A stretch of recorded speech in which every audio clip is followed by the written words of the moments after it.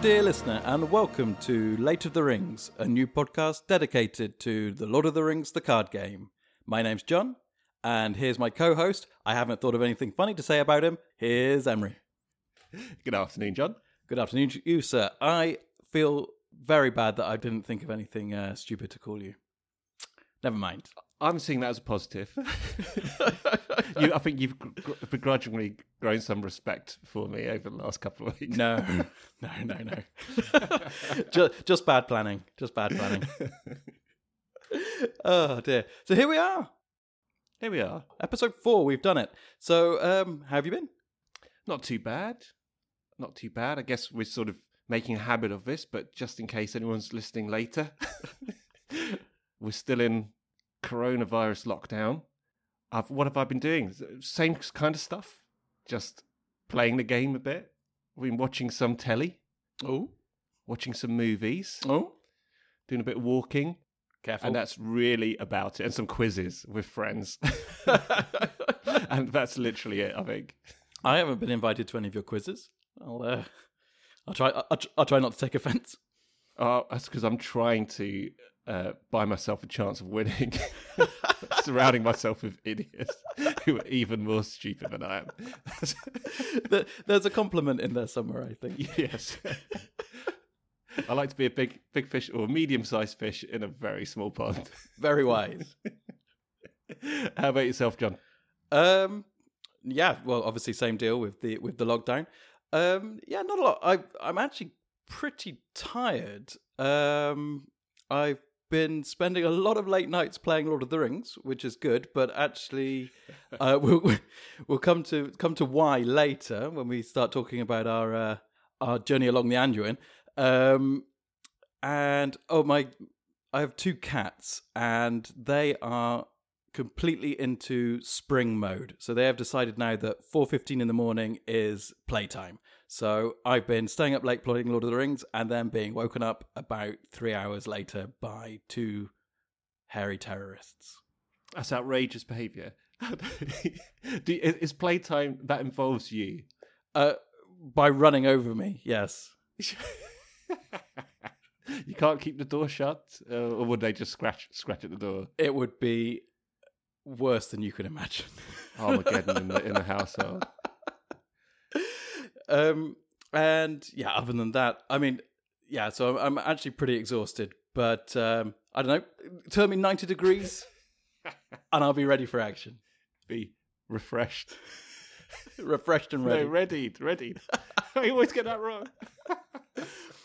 Okay, we have quite a lot to fit into today, so just to let people know what we're going to focus on, we're going to take a look at the core set cards, the final 2 spheres. We're going to take a look at tactics, and we're also going to sort of fill in the gaps in the spirit sphere, because we covered a lot of those cards in episode 1.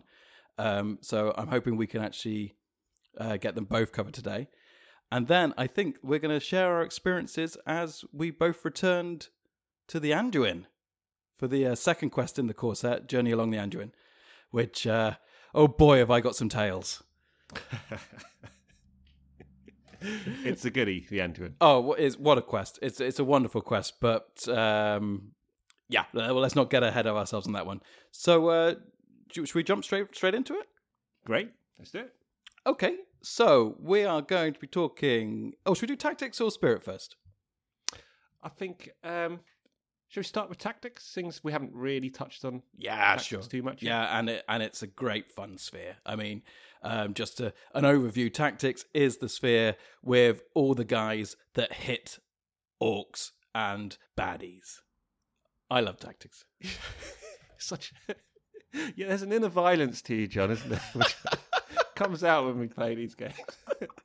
See, I like to avoid confrontation, which is a plus point and a minus point in my personality, I think. Yeah, so we'll start with the heroes as we do. We have 2 of our big named Middle Earth heroes here. We have Gimli and Legolas. Should we start with Gimli? Yeah, sure. I mean, Gimli was one of the first guys that I used. He's a real go-to for me. Whenever I'm doing a tactics, he'll often being with a shout of getting in for deck, to be honest. Yeah. Okay, so just to read him out. So this is Gimli. He is a hero. He's a dwarf noble warrior. He has a starting threat of 11. He has 2 willpower. He has 2 attack. He has 2 defense. And he has a nice high 5 hit points. And he has an ability which says Gimli gets +1 attack for each damage token on him. Ooh. Yes, and I think when we go into some of the cards later, you will see how valuable that ability is. Yeah, with a little bit of thought, you can really beef Gimli up to become a super attacker. Basically, I mean, he can be a one-man army. Yes, as the White Stripes almost sung. Yeah, absolutely. Yeah, if you get Gimli into sort of souped up mode, yeah, he's immensely powerful. Well, should we? Because we don't like to do everything just by the book here. Should we just jump straight into how you might look at souping him up? Yeah, totally. Okay, so there are a couple of cards inside Tactics which are gonna help you, Gimli, but help you, Gimli. Yeah, I think there's 3 or 4 actually, aren't there?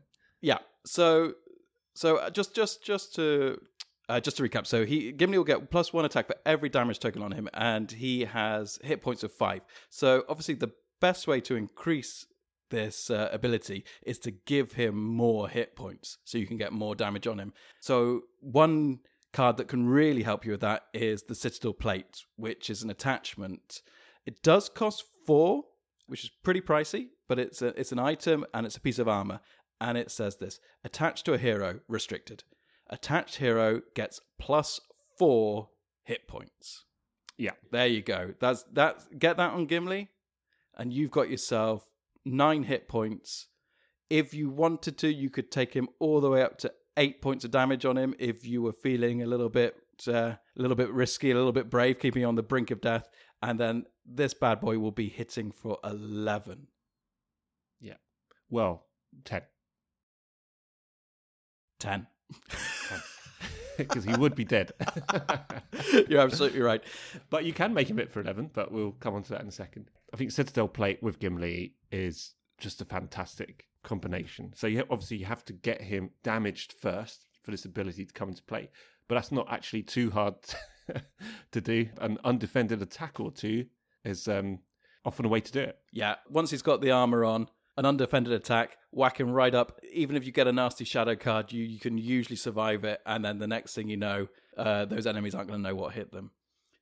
You mentioned that there was another couple of ways to get him some more attacking points. Do you want to? Yeah, sure. So there's a couple more attachments. So weapons to go with his armor. I guess the most powerful one for Gimli is the Dwarven Axe. That costs 2. It's an item. Weapon attached to a hero, restricted. Attached hero gets +1 attack, +2 instead if attached hero is a dwarf, which which Gimli clearly is. So straight away, that's, if you're hitting for 10 because you've got damage and a Citadel Plate on Gimli, and suddenly you're hitting for 12 with a Dwarven Axe as well. So again, immensely powerful. Only costs 2. Yeah. But yeah, I think that's gold dust for Gimli as well. Absolutely. So the Citadel Plate and the Dwarven Axe are both restricted, like you say. But if you could just get those 2 items on Gimli, I mean, you'll need to save up. But once he's there, then you don't even really need to think about having anyone else to attack in your team. Gimli is just going to be able to take out nearly every creature you're going to be faced with, certainly in the core set. Yeah. The other attachment, which isn't as powerful in terms of attacking, but does have a really good ability as well, is the Blade of Gondolin, which costs 1. That's also an item, weapon, attached to a hero, restricted. The attached hero gets +1 attack when attacking an orc. So that's all it does for you in terms of attacking. So it has to be an orc enemy, and you only get +1. But it's also got a response, which is after attached hero attacks and destroys an enemy, place 1 progress token on the current quest. So what you could do with Gimli, if you think, well, I'm already hitting for an enormous amount because I've got the Citadel Plate and I've got some damage on him, and there happen to be a whole bunch of orcs around, and I need to be questing as well while I'm fighting. This is actually a pretty neat way of just getting some additional progress tokens on the quest. Obviously, that's also very useful for other heroes too. Yeah, exactly. You read my mind there, because yes, that would work with Gimli, but I think the Blade of Gondolin is particularly suited for Gimli's soon-to-be best friend, a certain elf of the name of Legolas. So jumping back to the heroes, and then we'll jump back to the Blade of Gondolin. We have Legolas. He has a threat of 9, starting threat of 9. He has willpower for 1. He hits for 3, which is very nice indeed. He only has 1 defense, and he has a nice average 4 hit points. He's a noble sylvan warrior. He has ranged, so if you're playing 2 players, he can fight across the table. I guess that's his bow and arrow for you. And he has a response. After Legolas participates in an attack that destroys an enemy, place 2 progress tokens on the current quest. Now, we did mention this last week, because I think Legolas was featured in the FAQ of the week. So we did already discuss, I can't remember what specifically we were discussing about the... Was it whether you put progress tokens on the current quest or on the current location? That's right. Absolutely. Yeah. So we covered that. So the progress tokens always go on the location if there is an active location, and then if not, directly onto the quest card. So Legolas is hugely useful if you are playing a tactics deck and you don't have much in the way of questing ability. So let's say you're not playing with a tactics spirit, for instance. If you have particularly fighty quests, you can use Legolas's ability to great aplomb to take out enemies and still make progression. And then just to jump back to where we were then on the Blade of Gondolin. So just a reminder, it has a response that after the attached hero attacks and destroys an enemy, place 1 progress token on the current quest. So it's kind of a mini Legolas effect. And it also gives +1 attack when attacking an orc. So in theory, if Legolas has taken out orcs, he would be hitting for 4 and then placing 3 progress tokens on either the active location or the current quest. One important thing to note here is, even though the effect is essentially the same, adding progress tokens to the current quest, the 2 effects happen simultaneously as responses. But as a player, you would get to decide what order those responses happened. So the reason that's important is, in theory, you could clear quests and then place further tokens. Does that make sense? Because if you needed only 1 quest token to finish a quest, you could, in theory, clear that one and then immediately place 2 on the next quest, which would never normally be possible, because at the end of each quest card, any excess progress would normally be lost. But as you are doing this as 2 separate motions, you could, in theory, clear a quest with either 1 from the Gondolin Blade or 2 from Legolas, depending on what was needed, and then still spend your extra progress onto the next quest. And of course, that works with locations as well. Yeah, because you haven't triggered that response yet. Absolutely, yeah. You trigger 1 response, that gets you to the end of a quest or what have you, and then after that, then you trigger the other response. Yeah, as soon as the quest card is completed, it immediately moves to the next quest, no matter where you are in the game.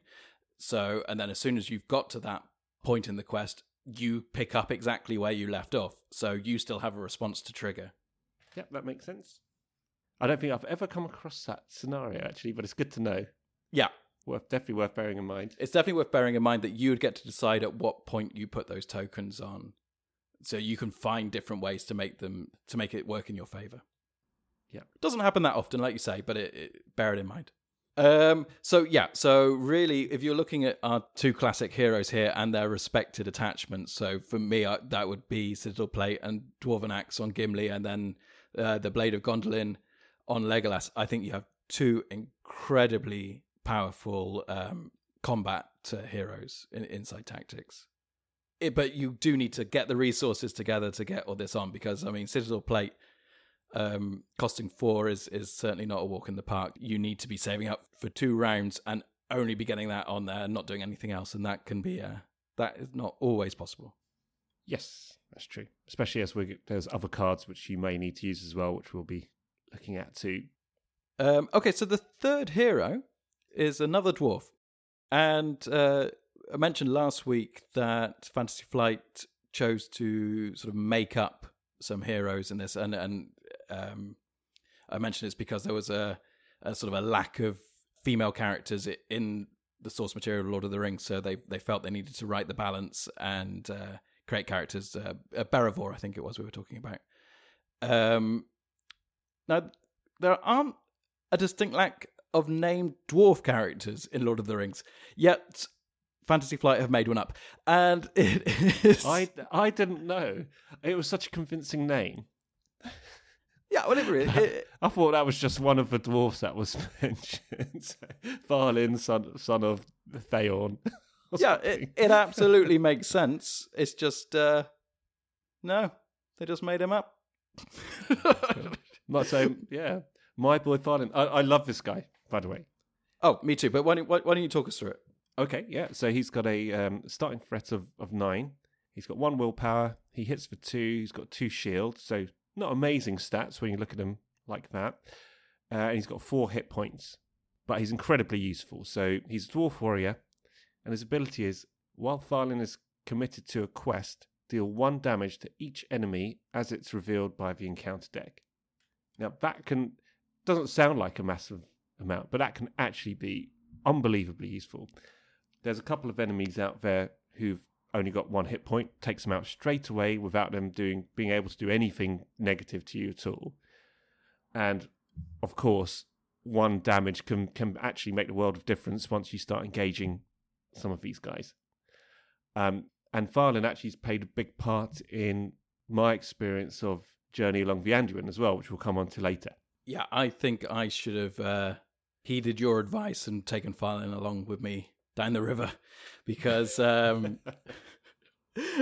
boy, no, I'm laughing. I know what's coming.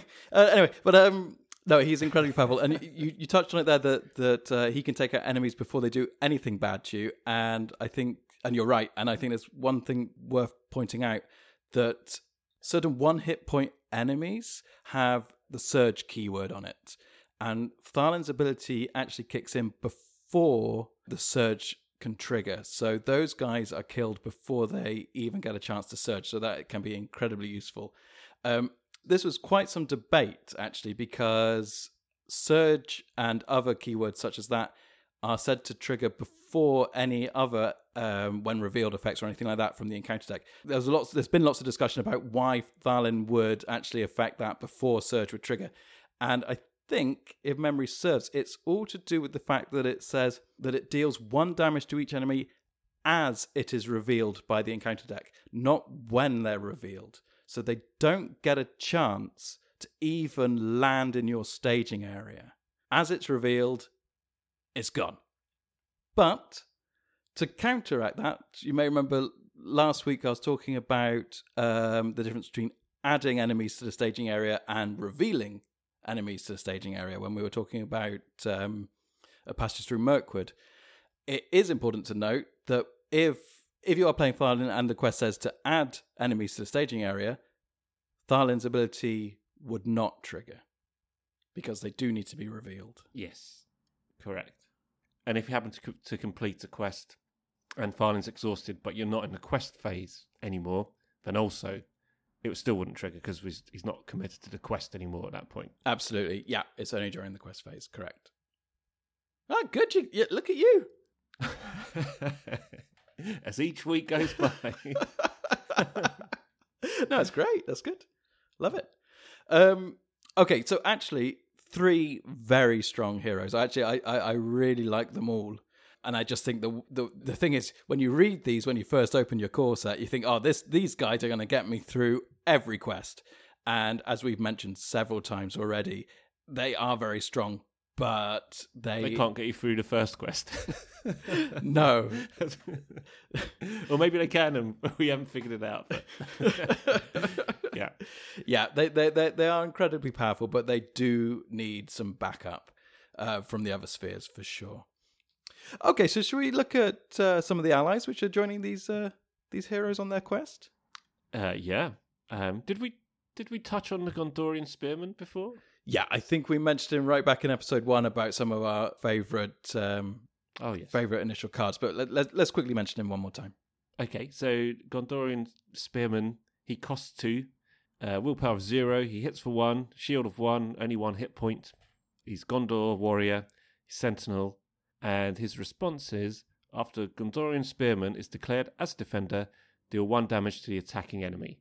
So this can be actually incredibly useful. So what I found with this guy is there are so many different sort of situations you can talk about here. Sometimes you just want to declare him as a defender, get 1 additional damage onto somebody who's attacking you because you know that you're gonna need that 1 additional damage to get rid of that guy on that particular go. Or sometimes he's only got 1 damage left. 1 hit point will kill him. And in those scenarios, Gondorian Spearman is fantastic because as soon as you declare him defender, the attacker dies and the Gondorian Spearman is still alive. So he can be extremely useful in those kind of scenarios, especially combined with someone like Tharlin, who's already done 1 bit of damage. So imagine you've got a situation where somebody's got 2 hit points, they get revealed by the encounter deck, Tharlin hits him for 1, then you declare the Gondorian Spearman's defender, boom, that guy's dead without him ever attacking you. Yeah, I think Gondorian Spearman and Tharlin together like that is a great combination. I do love what you just said there about if you have an enemy that just happens to have 1 hit point left and you use the Gondorian Spearman, because I just love the idea of it thematically, that this guy is just pointing his spear upwards and cowering, knowing he's about to get squashed to bits by a troll. And hey, he fell on my spear. I'm alive. That's why it's called the Spearman. I love it. Yeah, no, he's very good. He only costs 2, which I think is very fair cost for this guy. Yeah, I think it's just right. Well, I say fair. I think that's the correct cost for him from my experience. So he often gets, well, pretty much always gets room in my deck if I'm putting in tactics allies. Yeah. Well, the other 2-cost ally we have here is the veteran Axe Hand. He's a dwarf warrior, and he has a cost of 2. And he has 0 willpower. He will hit for 2. He has a shield for 1. And he has 2 hit points. And he has no abilities. He's just a guy. But he's great. Everyone knows where they stand with veteran Axe Hand. He's been around the block. No, he's great as well. And those he hits for 2. That can be extremely useful. And he can take 3 against him, essentially. Yeah, he hits for 2 and a shield for 1 and 2 hit points. Yeah, he's pretty solid for just 2 resource, I think. Yep, he's another one who sees a lot of action in my tactics decks for sure. Well, with that in mind, I'll tell you one who I don't think I ever play, and that's the Horseback Archer, who costs 3. And you see, it's that extra cost of just 1 that makes me go, I'm not so sure about this guy. So he's cost of 3. He has 0 willpower again. So far, none of our allies have any willpower, which should be ringing some alarm bells of why it's so hard to get through any quests with just tactics. So cost of 3, 0 willpower, hits for 2. Yeah, so it's the same as the Axe Hand. Shield of 1, same as the Axe Hand. 2 hit points, same as the Axe Hand. But costs 3. And so you go, well, he must have some pretty amazing abilities then. No. He's a Rowan Archer, and he has ranged. So if you're playing 2-player, sure, he can help you out. Or rather, he can help out your co-player. But I just don't see where the extra cost comes in. It's too expensive. I think it's exactly for that, isn't it? So if you are playing 2-player, as you said, these guys aren't particularly great at questing. So if you've got a spirit deck where you've got some... Aren't particularly great. 0, 0, 0. Yeah, they're not the best. But the spirit guys, on the other hand, in general, are good at questing but aren't great at fighting. So if you are playing 2-player and you have engagements whereby some nasty enemies are engaging some of your spirit guys and there's no way for them to kill them, then actually this guy could come in pretty useful, I think. I mean, he hits for 2. That could make the difference at the end of the day, couldn't it? So, yeah, for me, I think you're right. just looking at it purely for tactics, solo veteran Axans over horseback archer every single time. But could see a way, could be useful in a 2-player game, I think. Yeah, for sure, useful in a 2-player game. But for me, I would rather just save my resources and just save up for that Citadel plate. I mean, and if you're talking about saving up resources, the last ally in tactics, you're going to need those resources. We've got Bayon. He gets a lot of mentions in our podcast, Bayon. So he costs 6. Oh, God, here we go again. So I know what you're going to say. So no judgment yet. So he costs 6. He can quest for 1. He has 1 willpower. Woohoo! He'll hit for 3 though. Very nice too. He has a shield of 3. Very nice too indeed. And a massive 6 hit points. So this guy is tough. And he has an action. Bayon gains +5 attack until the end of the phase. At the end of the phase in which you trigger this effect, shuffle Bayon back into your deck. Limit once per round. Now, you're going to expect me to say, yeah, but he costs 1 more than Gandalf. And you'd be right. I do think that. But where I do see a place for Bayon is in conjunction with Sneak Attack. If you're playing a tactics and leadership dual deck. Because that action is sensational. If you're in trouble, you can Sneak Attack Bayon in. You can trigger his action for +5 attack, giving Bayon an attack of 8. And then, of course, with Sneak Attack, at the end of the phase, you return the ally back to your hand. Now, the action on Bayon says, at the end of the phase in which you trigger this effect, shuffle Bayon back into your deck. But again, this is one of these lovely times where both actions happen at the same time, so you as a player will get to decide which order you do it in. And I absolutely recommend you put him back in your hand and not into your deck. So this was actually the card where I first figured out about the whole Sneak Attack bit. So I thought, well, how am I going to afford this guy? He costs 6. And I did precisely what you said. I had a leadership and tactics deck. And it made me realise how powerful Sneak Attack was, especially if you've got a couple. You do it a couple of times in a row with this guy, whether you need to defend or attack. He can take 9, essentially, 3 shield and 6 hit points. And he can hit for 8 using his effect, which is pretty stunning. Of course, what you can do with Bayon, though, if he does cost 6, but I guess it is also, and I've never done this, actually, but just looking at him now, it is probably worth bearing in mind that, he's got 3 shield and 6 hit points and can hit for 3. Okay, he costs 6 to get out. If you can get him out there and involved, he's going to stay out there. Oh, yeah. And he's going to, he'll be a very powerful ally to have there. And then if you're in dire straits and you did need to trigger his kind of atom bomb kind of effect, he can, take out some serious enemy that you can't deal with any other way. I think, yeah, incredibly useful, and you might see him again. Yeah, for sure. I mean, if you can afford him, he is good. Yeah, you see, you didn't expect me to say that, did you? Maybe it's only when I'll tell you why. Because if he costs 5, you wouldn't have any time for him. Not at all, no. Because it's an odd number. No, it's just a Gandalf 6 is number. okay. Just a Gandalf number. And that's Gandalf there. Nothing else is allowed to cost 5. No. Apart from Gandalf.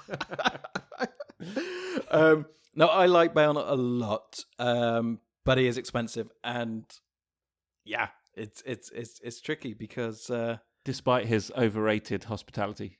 Yeah, indeed. But yeah, if you could get him out either with Sneak Attack or with saving your pennies, he is incredibly good. Okay, well, we have been dotting around a little bit, so we have all the events to go through, and we have one more attachment. Should we just jump to the last attachment? Yeah, sure. Okay, so that's the Horn of Gondor, which is a unique attachment. So, as we've mentioned before, that means only one of these can exist on the table at any one time.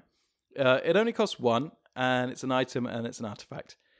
And it states, attached to a hero, restricted. And it has a response. After a character leaves play... no. Now, this has been errated. So I'm reading this out. It says, after a character leaves play, add 1 resource to the attached hero's pool. Now, that's what the original card said. It actually now says, after a character is destroyed, add 1 resource to the attach heroes pool. So, well, either way, this is very good way of generating resource inside a sphere which doesn't generate much resource at all. But you can imagine before it was errated, you could sort of cheat it a little bit with sneak attack. When people were popping in and out, you were just generating resource, which I do not think is what the Horn of Gondor was designed to do. I mean, it sounds like a little bit of abuse of the Horn, if you ask me. So what it sounds like to me is how it worked before was for Horn of Gondor before it got split into. Now you got a broken horn. It only does half of what it could do before. But if you think thematically, you blew the Horn of Gondor to, well, I mean, it's a call to aid, isn't it? Was it call to aid or a call to arms? Call for aid. Call for aid. So, yeah. Well, then, if someone's just jumping in and out of play, are you going, oh, where are you going? Yeah, come back. So, yeah, it kind of still makes sense. But now it's like, oh no, someone's died. It's like the Bugle of Gondor. Yeah.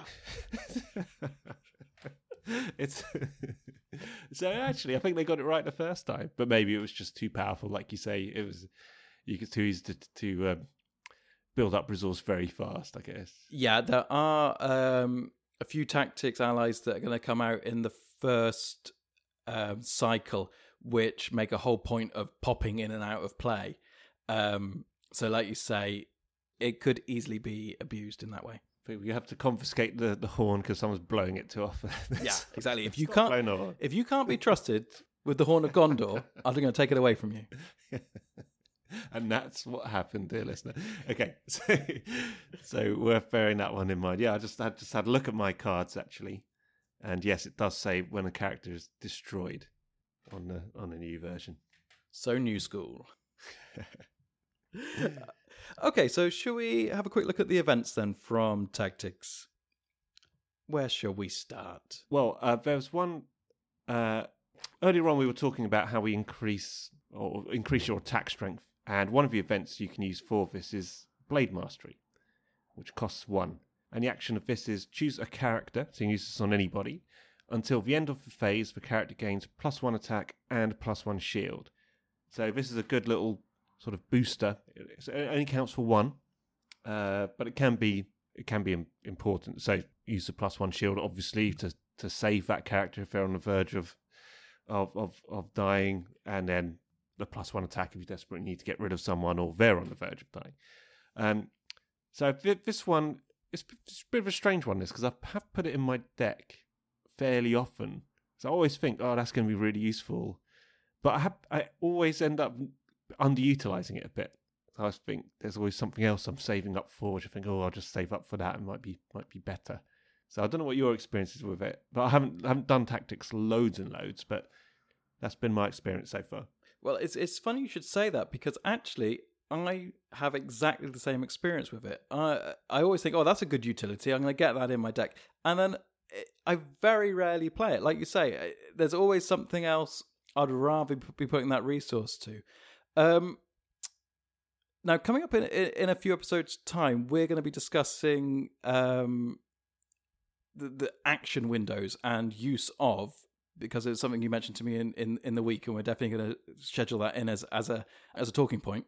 But with that in mind, I started looking into all the different action windows which are in the official rules. An interesting one I found is after revealing shadow cards, you can perform actions before placing the damage on your defender. And that got me thinking about what uses I could find for that. And this is actually one card which leapt out at me. That, let's say you have a defender who you thought was going to take an attack without an issue, and then a shadow is revealed that gave that attacker +1 attack, or maybe even took the defense down of your defender. You could utilize the action window at the end of the reveal the shadow effect, but before the damage is dealt, and play Blade Mastery to give yourself that +1 shield to, in effect, save that ally or hero. Yeah, I think there are a few little nuances like this. And yeah, we should definitely have a discussion about it, because I think when we had a very quick chat about it earlier in the week, I was actually thinking in my kind of newish, naive way, I said, well, what's the point of, half of these action windows? They seem a bit pointless to me. It's almost like there's only a couple of places where you can't do actions. But then there are little scenarios and nuances when you start thinking about it a bit deeper, which might come into play. But yeah, we should definitely have a more in-depth chat about that at some point. Yeah, we will for sure, because I actually thought it was a very interesting point that you brought up. But I just started reading that through now and just thinking about these sort of choice places when, because in the past it's like I'd been revealing shadow effects and going, oh well, that's that guy dead then. But then without realizing that perhaps you could, even at that point, boost your character to the point of survival. But Blade Mastery, it's a utility, but I don't tend to use it, and it sounds to me that you don't either, really. I have used it, but not that often. Is what I'd say. Well, I tell you what, let's go on to one event. Yeah. Is it just worth mentioning, as we were talking about action windows, one thing that is worth bearing in mind is that the how to play or learn to play, which comes with the version I have of the core set, doesn't make any mention of action windows at all. It's not even mentioned in there. The term action window doesn't exist in that learn to play document, which comes with the core set these days. But you can find reference to it on the online rules. So if there are any new players who are a bit confused about action windows, etc., I think it does say in that learn to play, here's a reference to where the rules can be found online. Actually, you do absolutely need to go and look at those rules to get a complete picture. So I think the learn to play gives you an overview, but doesn't give you all the information you need to play the game properly. So you do need to look at those rules as well, which these days is a separate document.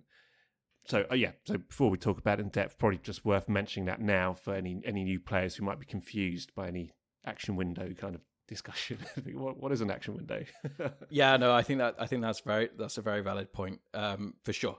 And yeah, I think this will actually be the basis of our discussion. Yeah. Okay, so neither of us really too into our Blade Mastery, but there's one event card which I think we both know is key for the same cost of 1, and that's Feint. Oh yeah, it's a combat action, and it says choose an enemy engaged with a player. That enemy cannot attack that player this phase. Thank you very much. Yeah, it was literally a lifesaver for your heroes. Yeah, this is a really powerful and useful card, and of course, the plus side is you can do a feint, but you can still attack that enemy as well.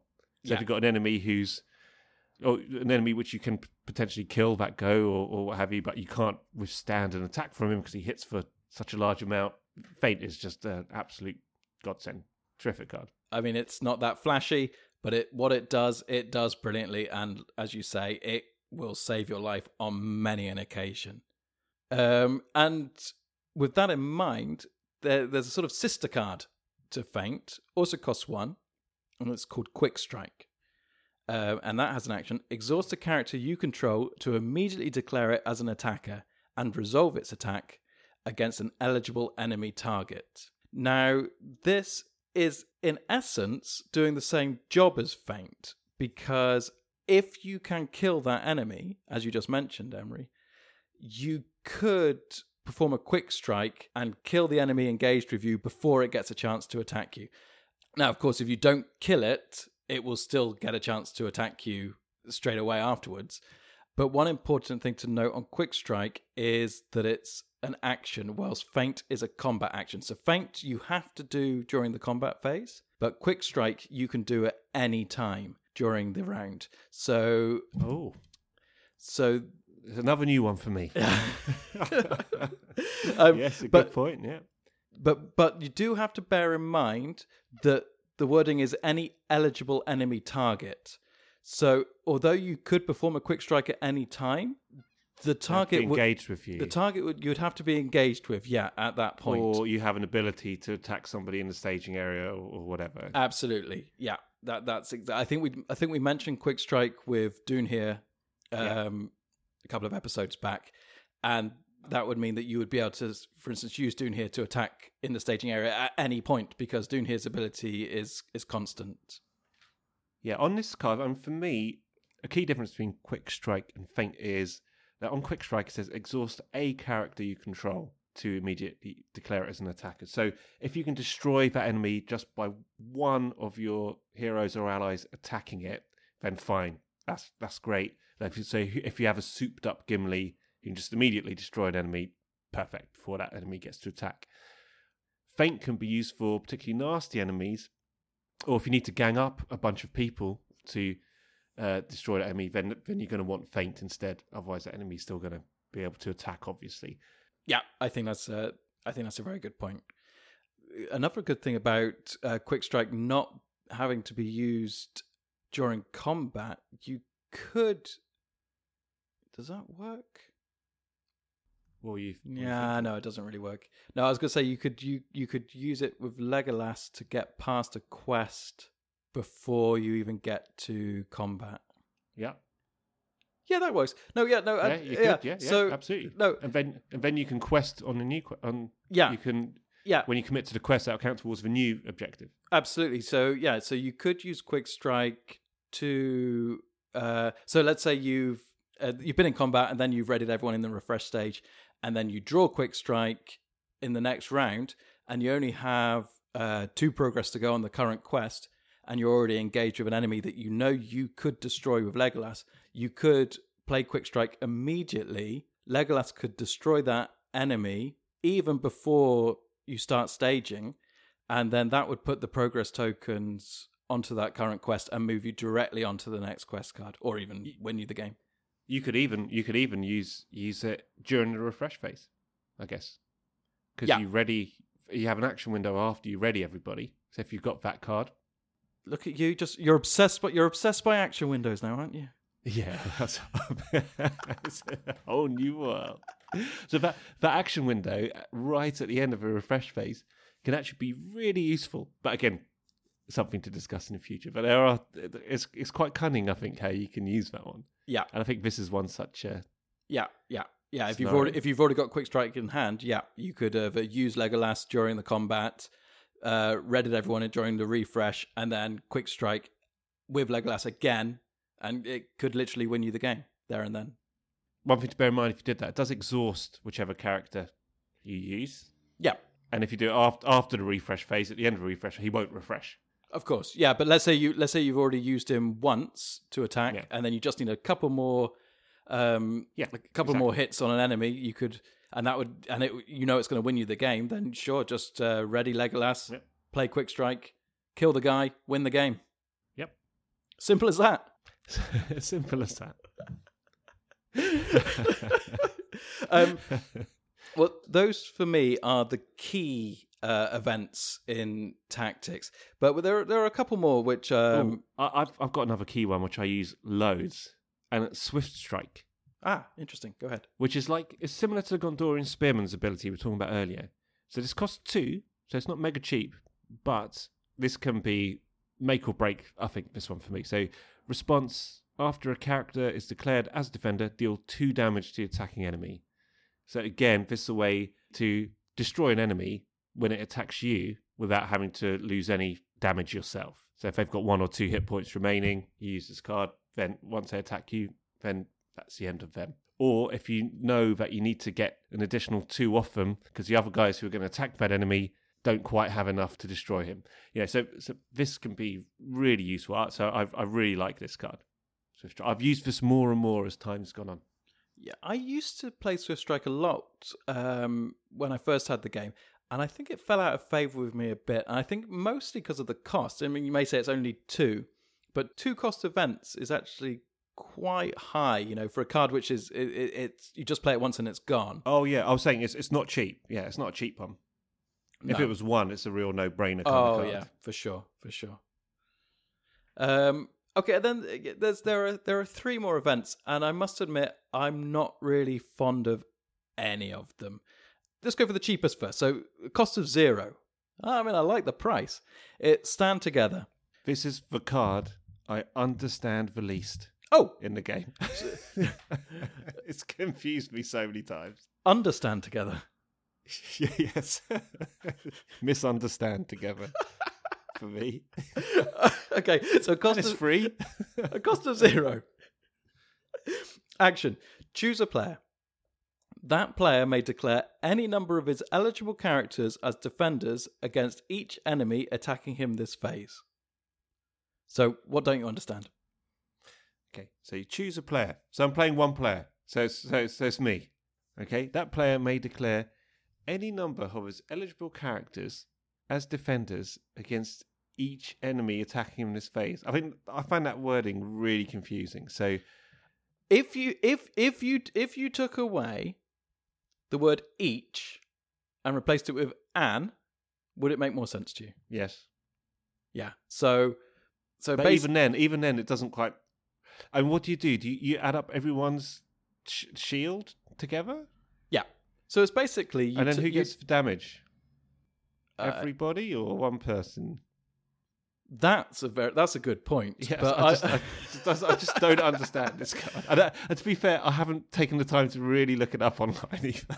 So it's my own fault. Ideally, if you're defending with lots of characters, there will be no damage to be dealt. But I would imagine the damage would just go on one character. Although maybe you could spread it? Can you maybe choose? you could spread it out. We'll look this up afterwards. But I must admit, I don't play this card at all because Well, it could be useful on the quests we're about to look at, without revealing too much more about that. If you catch my drift. Yeah, I do. I mean, the thing is, I normally don't have that many characters available to defend anyway. That's true. That's a good point. So I don't often have spares where I'll just go, I'll just put him in as a defender as well. So I think it's just such sort of a niche use that it doesn't find a place into my decks.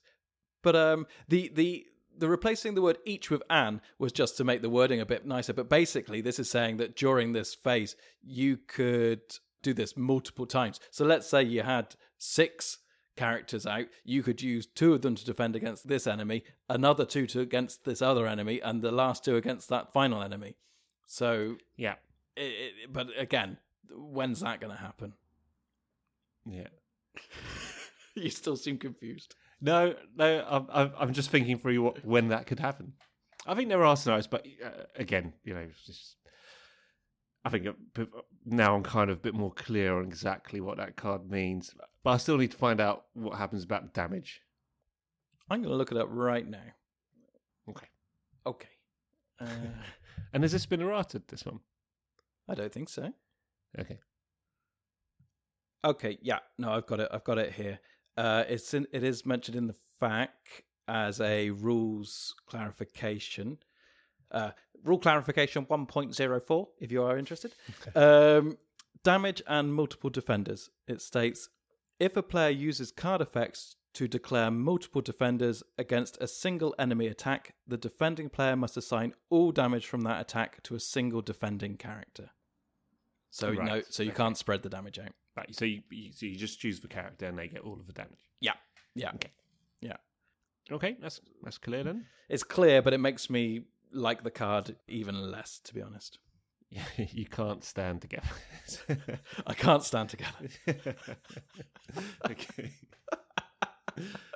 Okay. We've unraveled the mysteries of Stand Together, I think. Yeah, for sure. So the question everyone wanted answered. Okay, so we have 2 more events. One pretty cheap, one very expensive. Which way should we go? Well, okay, I like the expensive one. Okay, let's go with that one first. And I've just thought about some good uses for the cheap one. Okay, great. Shall we start with the expensive one? Go for it. Okay, so that's Thicket of Spears, which costs 3. You must use resources from 3 different heroes' pools to pay for this card. Okay, so straight away, that's pretty restrictive. Pretty restrictive. But in certain scenarios, this can be really useful, I think. So, action, choose a player. That player's engaged enemies cannot attack that player this phase. Yeah, so it's a super feint. It's a super feint. And if you're engaged with a bunch of enemies who you just think you're overwhelmed with enemies for whatever reason, this is a way to say, right, okay, we're going to have one round whereby they're not going to attack me at all, but I can attack them. So it's a way to even things up or get the advantage in a battle situation where you're a bit sort of outnumbered or overwhelmed or what have you. Or you've run out of feints. Yeah, you've run out of feints and you're incredibly rich. But yeah. also, yeah. But also, don't you think this is a little harsh putting this in the core set where, and correct me if I'm wrong, there is no way of spending a resource out of sphere? And what I mean by that is that at this current stage, there's no way for a leadership hero, for instance, to pay for a tactics event. So in order to use resources from 3 different heroes pools, you're going to need to be doing this with a pure tactics deck. Okay, so I've been cheating on this one as well. Ah. Lucky I haven't used it too much, but it has been a couple of times. See, I thought that the card... Okay, so again, it's a bit confusing. Or maybe it isn't confusing. Maybe I've just read it with an optimistic light. See, I thought... Because what it says you must use resources from 3 different heroes' pools to pay for this card. Correct. Right? But it's a tactics card. Correct. So the way I viewed this is you got to have a tactics hero to play it. Yeah. Yeah. And then whichever 3 heroes you have, you take 1 resource from each, boom, you pay for it. What I didn't think was... Good God, no. Go carry on. So, yeah, okay. But what I didn't think was, because it's a tactics card, and you must use resources from 3 different heroes, that all of those heroes have to be tactics. Otherwise, it does seem a bit useless, because how many quests are you really going to have where you've got 3 tactics heroes and no one else? Or a way of paying out of sphere, which does come later. Yes. But to have this in the core set, I think is... Oh, that's why you're saying to have it in the core set, because of the things we'll come across later. It's so restrictive. And is that correct? Do they all have to? They all have to be able to pay for tactics? Yeah, sure, of course. Because let's say you're paying for a tactics ally, and an ally costs 2, and you've got 1 resource on Gimli and 1 resource on Legolas. You would pay for that quite happily, but you would never pay for that tactics ally with 1 resource from Aragorn and 1 from Legolas. Yeah, of course. Yeah. So it's the same deal. Yeah, fair enough. So yeah, rubbish.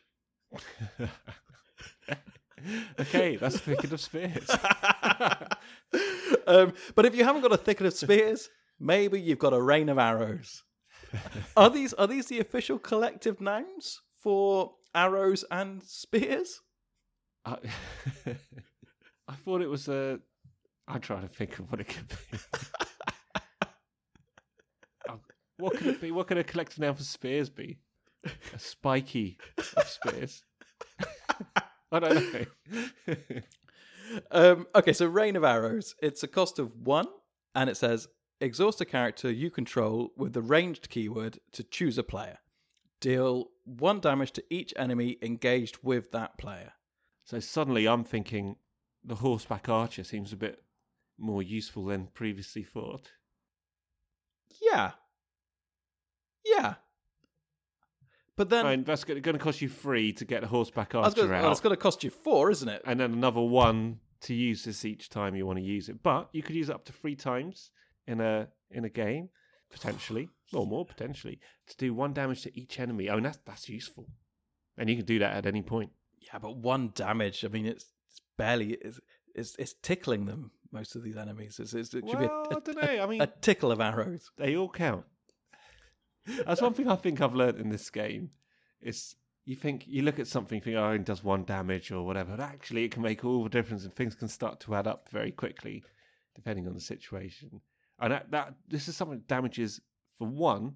it damages every enemy engaged with you. Yeah. Imagine if you had a thicket of spears and a couple of these rain of arrows.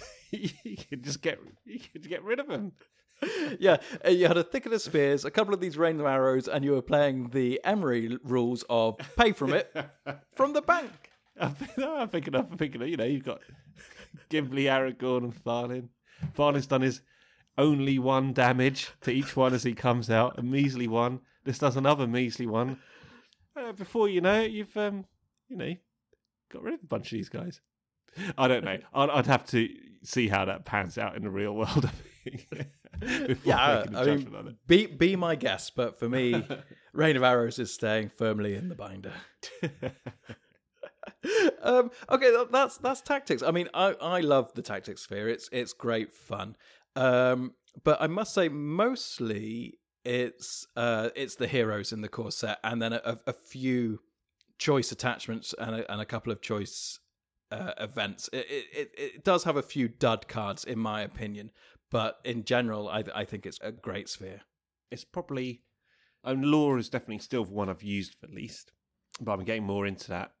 I think tactics is, I see it as the whole fighting bit as a means to an end, rather than the main part of the game.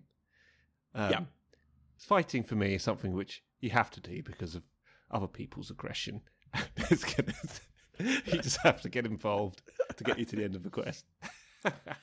Well, I think that's fair enough. And with that in mind, then, shall we jump to the Spirit Sphere and just sort of polish off the cards that we didn't mention back in episode 1, which is the other side of this coin, which is very much the questing side of the game. Yeah. So, which is so far for somebody who's just been playing 2 or 3 months like me. So far, and I'm not sure if it's normal, whether it's just me or what have you. This always seems to be this is definitely my favourite sphere, I think, at the point I've got to so far in this game. I think that's fair enough. I think there's a Spirit can do a hell of a lot, and actually it can help you win a lot of quests, and there is no better feeling than beating the quests. Okay, so like I say, we have covered a lot of these cards, so we're going to try and not spend too much time here. We discussed the heroes, didn't we? Yeah, so just to quickly rattle through it. So Eowyn, we have spoken about no end. We both love her. She is fantastic. So I don't think we need to talk about Eowyn anymore. She is your go-to quester. If you are playing Spirit, play Eowyn. Dunehir, of course, we've mentioned. He's the only hero at the moment that can attack in the staging area. So he's really cool as well, but we have talked about him. There's one hero we've not mentioned yet, and it's another made-up one. It's Eleanor. This is a Gondor noble. She has a starting threat of 7. She quests for 1. She hits for 1. She defends for 2. And she has 3 hit points. So she's not that strong, but she's very cheap for your starting threat. If you want to keep your threat down low, Eleanor is a good choice. She has a response. Exhaust Eleanor to cancel the when revealed effect of a treachery card just revealed by the encounter deck. Then discard that card and replace it with the next card from the encounter deck. So, I mean, cancelling treacheries is a wonderful thing. It really is. But replacing treacheries with more encounter cards is not so nice. So I'm always torn with Eleanor. Have you played with her much? Yeah, only once or twice actually. And I think looking back now, it probably is going to really depend on what quest you're doing, I think. So yeah, like you say, it's only going to give you a starting threat of 7 when you add her. And that is potential lifesaver of a response of an ability that she's got there.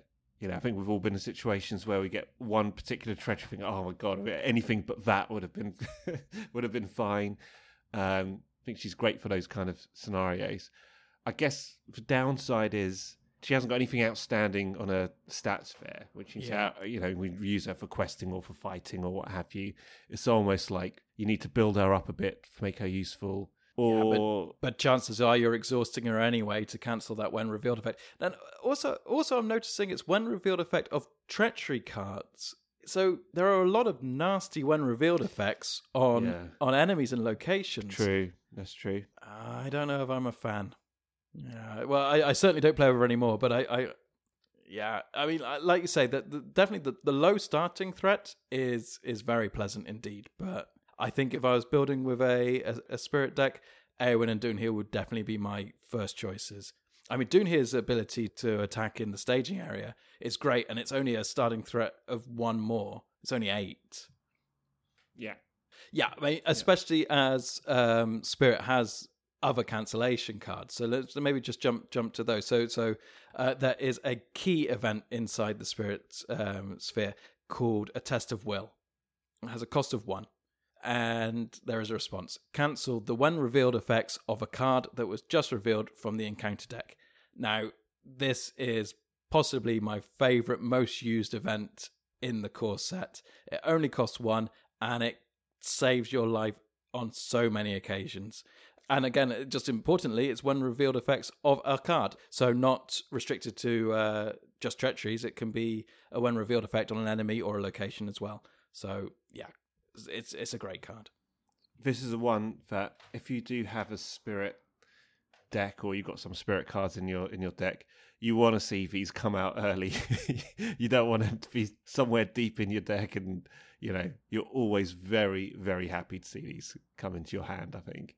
So yeah, which proves what a great useful card it is.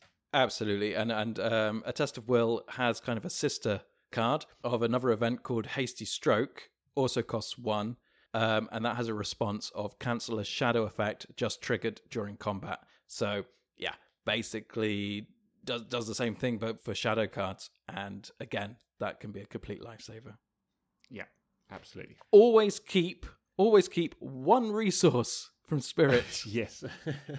is my advice. If you're wondering whether or not to play that ally and you've only got 3 resources, and am I going to choose between this 2-cost ally or this 3-cost ally, you're probably better choosing the 2-cost ally, keeping that 1 just in case you need to cancel something. Well, you say that, but the only 2-cost ally available in the course Spirit deck is for Wandering Took. Mm-hmm. Who costs 2. Maybe if you said 3 and 4, that probably works better. It might have been a stronger argument.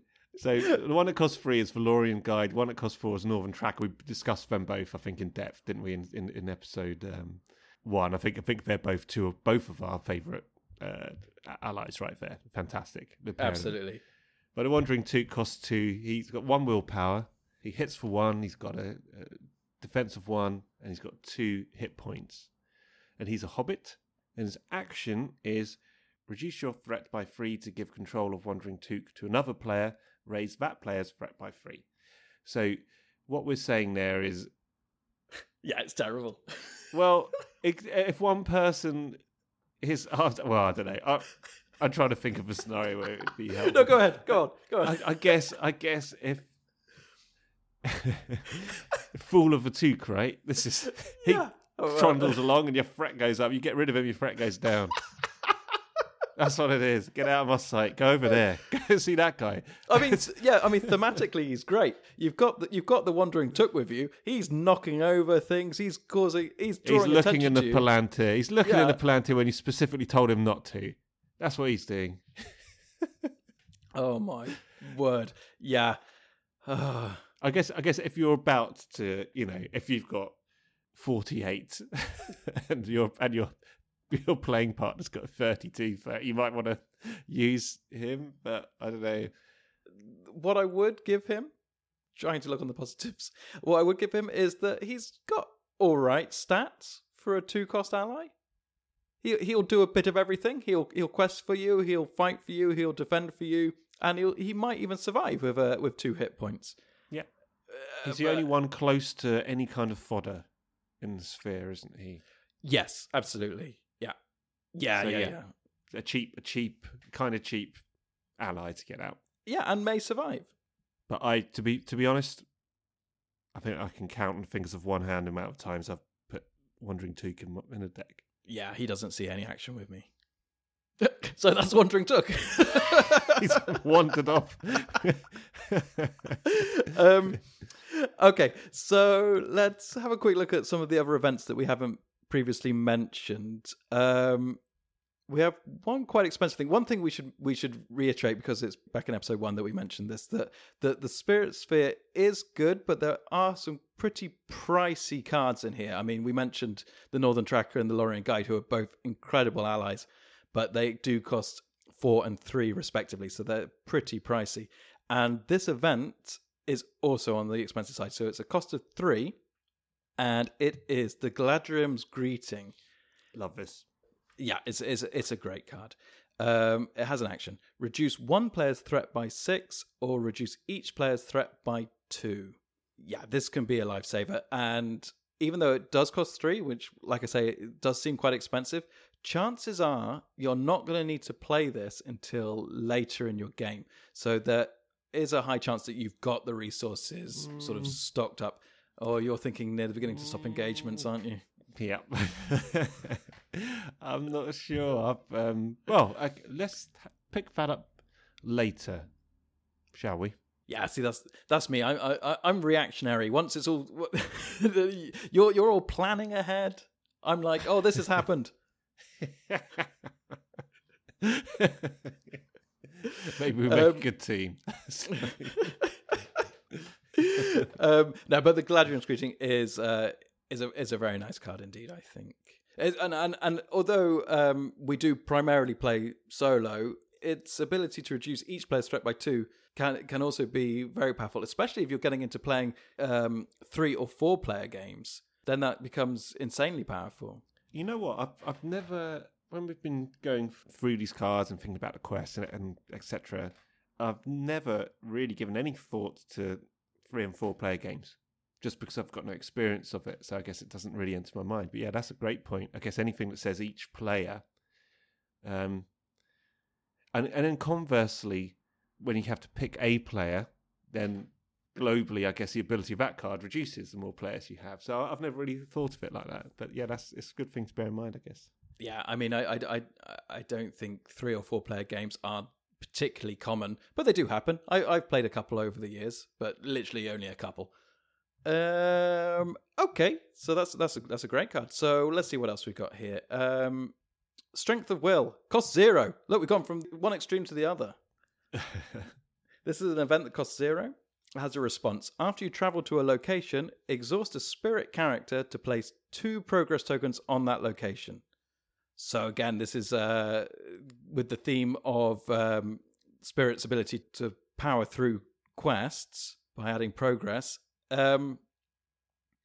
It's powerful, but I've rarely got a spare character to exhaust. I think it's if you've got this one is all about planning and being confident of being able to quest through something. So if you're in a situation where you've got a location in the staging area, you're going to travel there, and you think it only needs 1 or 2 to get through, or you know that on the next go you're going to quest with Lorien Guide, you're going to complete it straight away, whatever, then I think it could be useful. But what I found with this one, again, is I've put it in my hand a fair few times, and I've very rarely used it. Because generally, if you've got spirit guys, you're questing with them, and they're going to quest for either going to quest for more than 1, 2 or more anyway, or they've got other abilities which are going to add progress tokens to cards. I mean, yeah, maybe it's a good one for Wandering Took. Yeah, exactly. Wandering Took. Well, all of these allies quest for only 1, actually, the spirit allies. So you could exhaust and get 2 progress. Yeah, it's tricky though, isn't it? Because Lorien Guide quests for 1, but then after the Lorien Guide commits to a quest, place 1 progress token on the active location. So, yeah, because actually, if with the Lorien Guide, you could, in theory, clear a location straight off the bat just by the ability of questing, and then you would still get your 1 willpower, which would contribute against the staging area. Or the other way to look at it is Lorien Guide's going to quest for 1.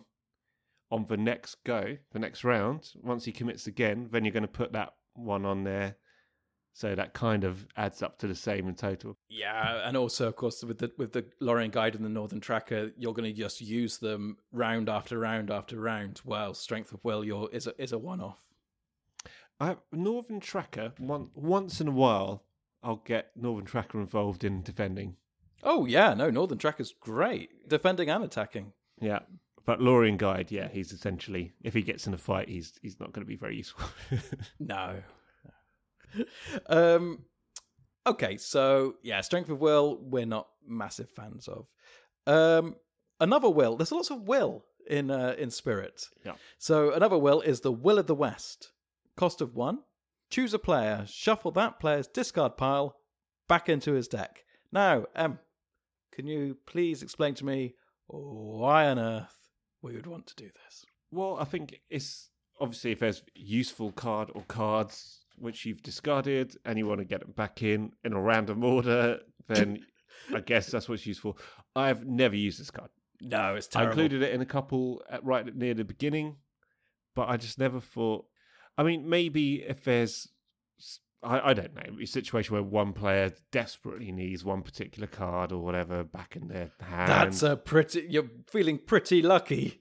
Yeah, and then you got at least 50. Well, no, whatever, minus however you got out or in your hand. Yeah, I've never used it really. No, and it cost you 1 for the privilege. I'm sure there are people listening who are going to say, "Oh no, I know where I can use that," which we don't know about. But yeah, I haven't come across it personally. Oh well, please do get in contact if you do use it. I will be happily proven wrong. Yeah, on Will of the West. I'd love to know. Yeah, exactly. But one event that I can find quite a lot of use for is Stand and Fight. And the cost of X and has action. Choose an ally with a printed cost of X in any player's discard pile. Put that ally into play under your control. The chosen ally can belong to any sphere of influence. It's a great card. It is, but we have to have this conversation. And I know we've come to blows on this. And this is important for new players. It is important to note that officially you cannot play this on Gandalf. Oh, yeah. This is one of the most contentious official rulings ever, I think, in Lord of the Rings, the card game. And I think you'll be hard pushed to find anyone who actually agrees with it. But basically, the ruling states that because Gandalf is neutral, he does not belong to any sphere. So therefore, the wording on this card says the chosen ally can belong to any sphere of influence. Because Gandalf doesn't belong to any sphere of influence, you cannot use Stand and Fight on Gandalf. Okay, so I think it sounds like this debate has has raged already somewhere. I mean, the way I look at that is there's no way when they designed this they originally thought, right, we'll get this to apply to all the characters apart from Gandalf. Otherwise, they would have just made it much clearer. I think they just saw it and thought, well, it'll be more of a challenge if we don't have it for Gandalf. But that's fine. If that's what the ruling is, fine. You can't use it with Gandalf. Okay. Yeah. I mean, that's the ruling. But I think it's also important to note that a neutral card doesn't belong to a sphere of influence because that will come up later with other cards. But specifically with this one, it does seem a little bonkers. Yeah. But that aside, it is still a very powerful card. Oh, this is a great card. Yeah. Yeah, the ability to bring back an ally from the dead, terrific. Yeah, and bearing in mind, you can use any action window. Yes. So if you need to bring somebody back for a fight, fine. If they just got killed off because of something nasty that happened during questing, you can bring them back straight away. So, yeah, this is a really powerful card. Yeah, it's terrific. I love it. And on the theme of bringing cards out of the discard pile back into your hand, another great card is the Dwarven Tomb. Cost of 1. Has an action, return 1 spirit card from the discard pile to your hand. This, yeah, again, really, really useful card.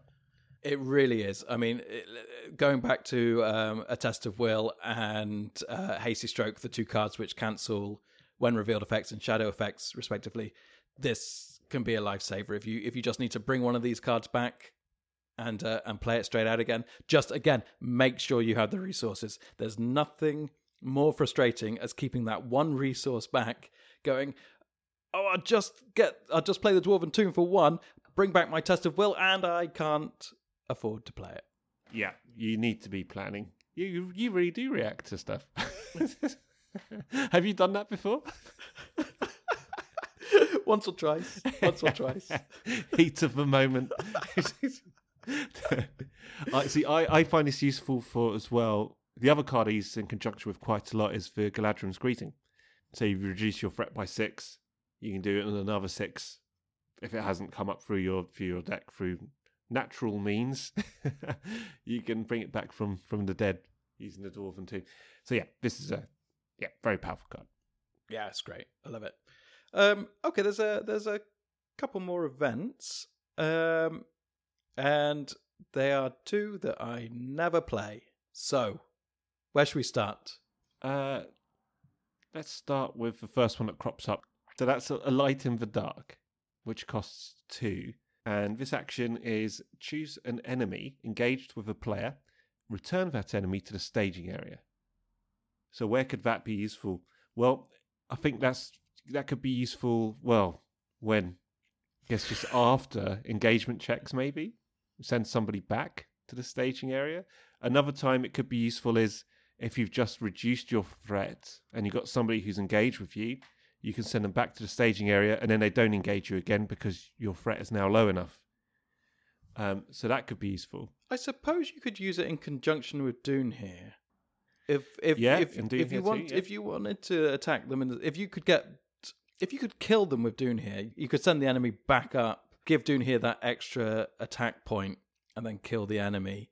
But for the cost of 2, I still think this card is awful. What if you just engage somebody who's really nasty, and you think, I need another round, I need to, I can't afford a fight against this enemy right now. You could spend 2 to send them back. Yeah, but he's just going to come back the next round, most likely. Unless, like you say, unless you've managed to reduce your threat. Yeah, but maybe that, I don't know, you've got Gandalf coming in. Yeah, exactly. You've got Gandalf coming in next time, and you can reduce your threat that way, or, I don't know. I think, I'll be honest with you. Again, I've not really used this one. I'm just thinking of ways that you could use it. Oh, I can see how it could be used, but for the cost of 2, it just seems like a waste of money, and a waste. It's also just taking up space in the deck, which I would rather go on. Could another good use of it be if you're playing 2-player, and because of engagement checks, the wrong player ended up with a particularly nasty enemy, which you wanted to kind of be the other way around. You could send somebody back, and then the other player could optionally engage that enemy the next time. So essentially it's a way of getting somebody out of engagement with one player, back into staging, and next time engage with another player. I guess that's another thing that it could offer. Well, yeah, that does work, but for the cost of 2, I mean... Well, if it's going to mean you're saving allies and heroes, it could be, if you've got a nasty enemy engaged with all your spirit guys, which is stopping you questing because you need to not quest to be able to survive that battle or what have you, and then the other people can take them out straight away. Could be useful in that situation. I admire your effort to look deeply into ways that this card could become useful, but I just think for a cost of 2, to have this card in your deck just in case this situation arose, I think is it's not for me. But please be my guest. You're turning the light out on that one. Yeah. Okay, so the final event in Spirit, it's a 5-coster. I've never used this, but I'm just reading it again now. I've kind of just overlooked it ever since the early days, I guess. It could actually be pretty good. It's Fortune or Fate. So this costs 5. That's Gandalf expense, John. Ignore it. And the action is choose a hero in any player's discard pile. Put that card into play under its owner's control. So you've lost a hero. You want to return that hero back into play. I guess the obvious advantage of that is you get back a potentially very powerful hero into your hand, maybe critical to your success.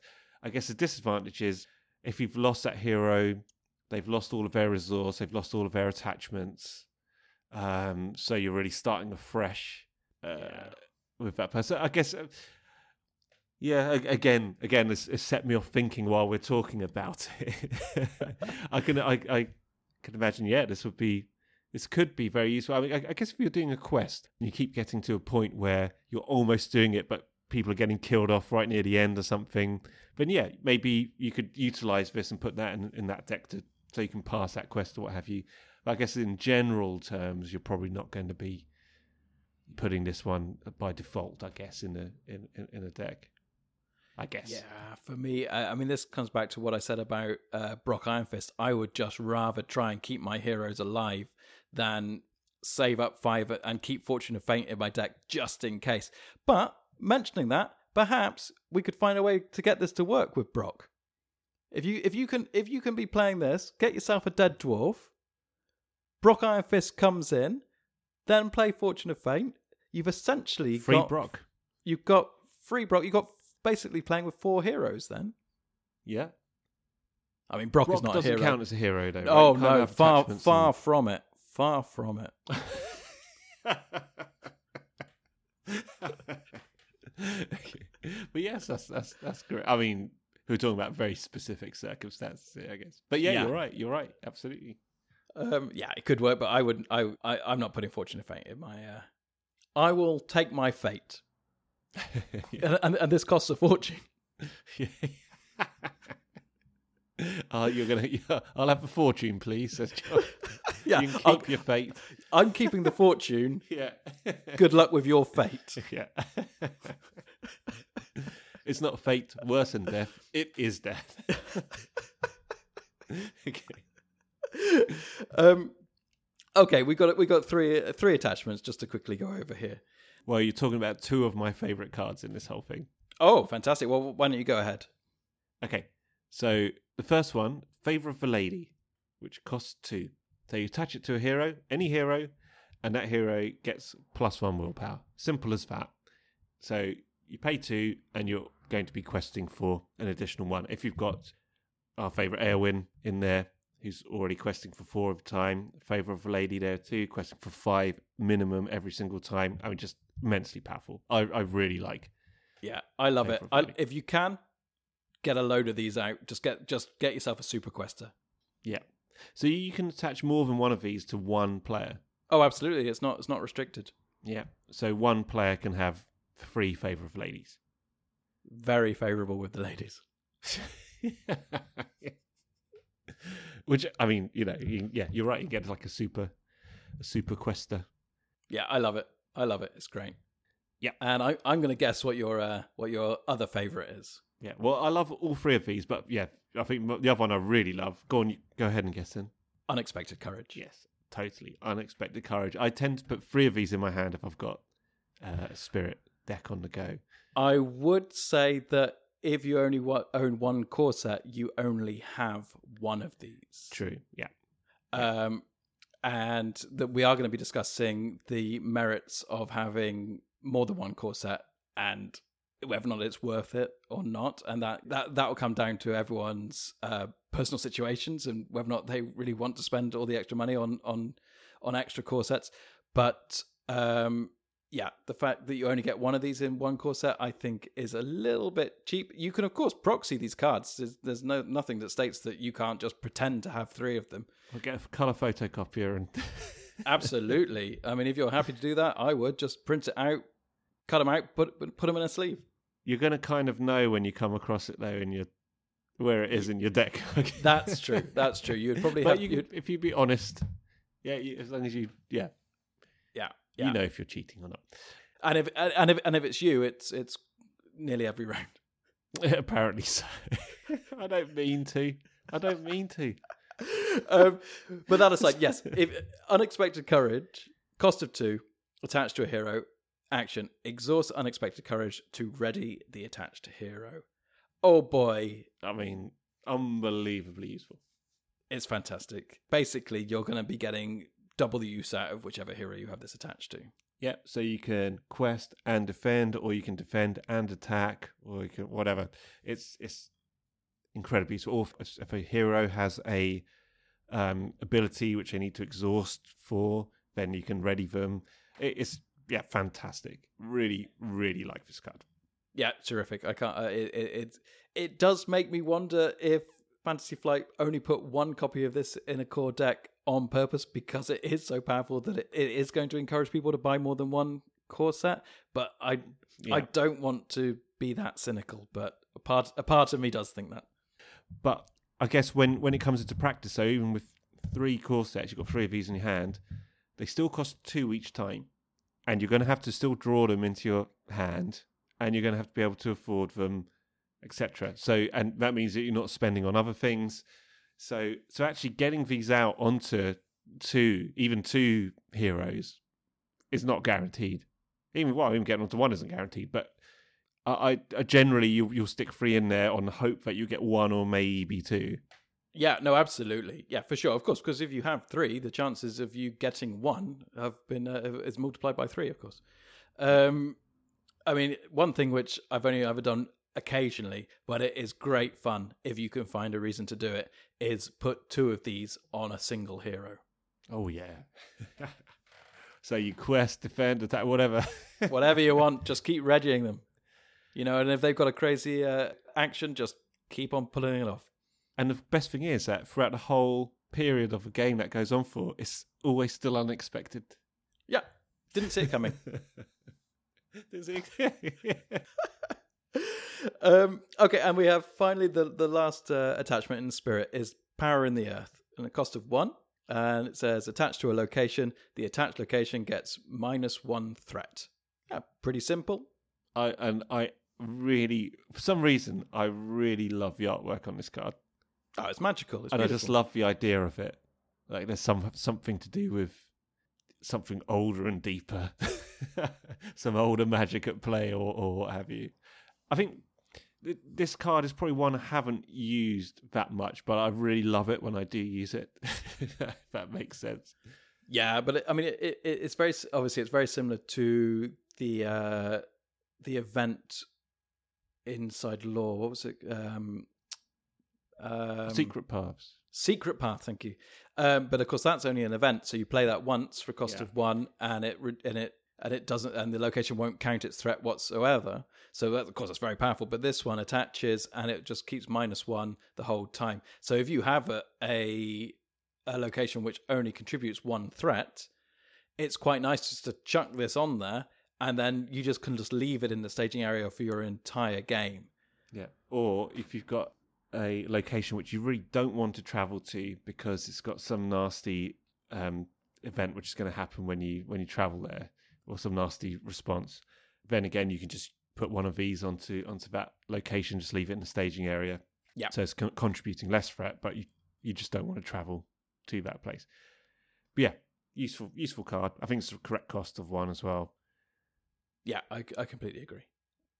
Okay, so that's the Spirit cards. In fact, that's all the cards from the core set, and that was quite long and quite exhaustive. But I think it was good that we've got all the core player cards covered now, which frees us up to start talking a bit more in depth about the quests.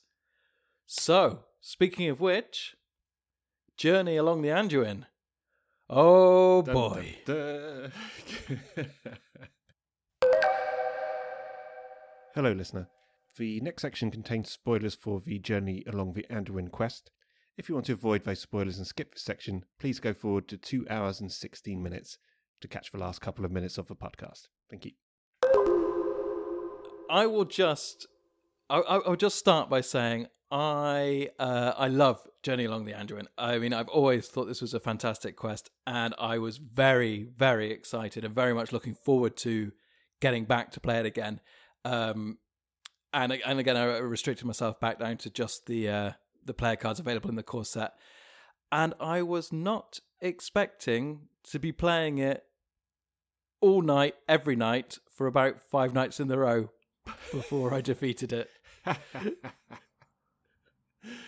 I too really love this quest, and when I played through solo the first time round, I made a specific deck for this quest because I was really struggling to beat it. And when I've gone back to it this time, I've actually ended up playing this about 5 or 6 times, and I think on 4 of those occasions, I reused that specific deck I created, and all 4 times I completed it with that specific deck. And with the other 2, I just kind of bodged something together. Like one of them was the lore deck, which I'd sort of created for the first time, and it just didn't work. I thought, yes, there was a reason I created this deck in the first place. I think my my overconfidence was my undoing to start with, because I basically just picked up the deck that I'd used to defeat Passage Through Mirkwood and thought, well, yeah, sure, this seemed to do fine with that quest. It beat it first go. I'll just give it a go here. I didn't even tweak it. I just went straight in and got utterly annihilated. So before we get too far into how we fared and anything that struck us about the quest, let's just give a sort of brief overview of what this quest entails. So first of all, I'd say this quest is so beautifully thematic. It really is a lovely proper introduction into the Lord of the Rings card game, because as nice as Passage Through Mirkwood is, it does feel a bit like a stroll in the forest and you meet some spiders. This quest really does paint a beautiful picture. Yeah, I think this is the first time. Well, it's the second quest, of course. I think that first quest is really introducing you to some of the key concepts of how the game works, I think. But straight away here in the second quest, it's what you say. Suddenly you can see the way the dynamics of the game shape the story and vice versa. And it's so beautifully done. I think this is just a wonderful quest. You just feel like you're doing what it's saying on those cards. It's really terrific. Absolutely. So the first quest card. Do you have it? Do you happen to have it at hand? I've got them right here. Do you want me to? Yeah. So just let us know what the first quest card says. Okay. So the first part is called To the River. To the River. Emerging from Mirkwood Forest with an urgent message for Lady Galadriel, you must now make your way south along the Anduin River in order to reach the Forest of Lorien. As you leave the forest behind, you notice that you are being pursued and thus quicken your pace. Oh. Okay, so so far so good. It's sounds like it's going to be a continuation of where we left off. Exactly. So it's a very simple setup for this one, which is each player reveals 1 card from the top of the encounter deck, adds it to the staging area. Okay. And then turning the card over. As you approach the location of a small raft stashed on the riverbank, a fearsome hill troll emerges from behind a grouping of rocks and attacks. A hill troll! Straight off the bat. Unbelievable. So you played your introductory quest of A Passage Through Mirkwood. You've managed to beat it, maybe with even 2 of the Monosphere decks. And then you jump into Journey Along the Anduin, and the first thing it gives you is a hill troll. I must admit, when I first saw this, and I just saw that hill troll card, I was like, how on earth, this is impossible. It's like, I was immediately overwhelmed. And I thought, I'm not an expert in these card games. So maybe people who've played other card games and stuff before might see that and not immediately panic like I did. But I did. I thought, it's impossible. I can't do that. He is pretty fearsome. I mean, just to read out the stats. So the hill troll, he has an engagement cost of 30. Which is not that high. No. And he has a threat of 1. Which is quite low. He hits for 6. Ouch. He defends for 3. Also ouch. And he has 9 hit points. 9. And if you didn't think that was bad enough, he has a constant effect. And it says, excess combat damage dealt by the hill troll, and then it explains, damage that is dealt beyond the remaining hit points of the character damaged by its attack must be assigned as an increase to your threat. Mamma mia. Hi, caramba. Mamma mia. I went Spanish, you went Italian. Usually the other way around, but that's fine. We'll go with it. Nasty. Yeah. So this guy is trouble. So all I would say straight off the bat is, I think the first thing you realise is that if you have a starting threat of anywhere close to 30, or heaven forbid, above it, you're in trouble straight away. Yeah. I mean, you need at least one round to rally the troops to prepare yourself for this hill troll coming to get you. So I think an absolute minimum of 29 starting threat is required for Journey Along the Anduin. Yeah, I mean, one of the cool things about this quest is, you've got this message. You got a nice little raft or a boat. What is it? A raft. A raft. You're already... Wait, yeah, you're almost on it.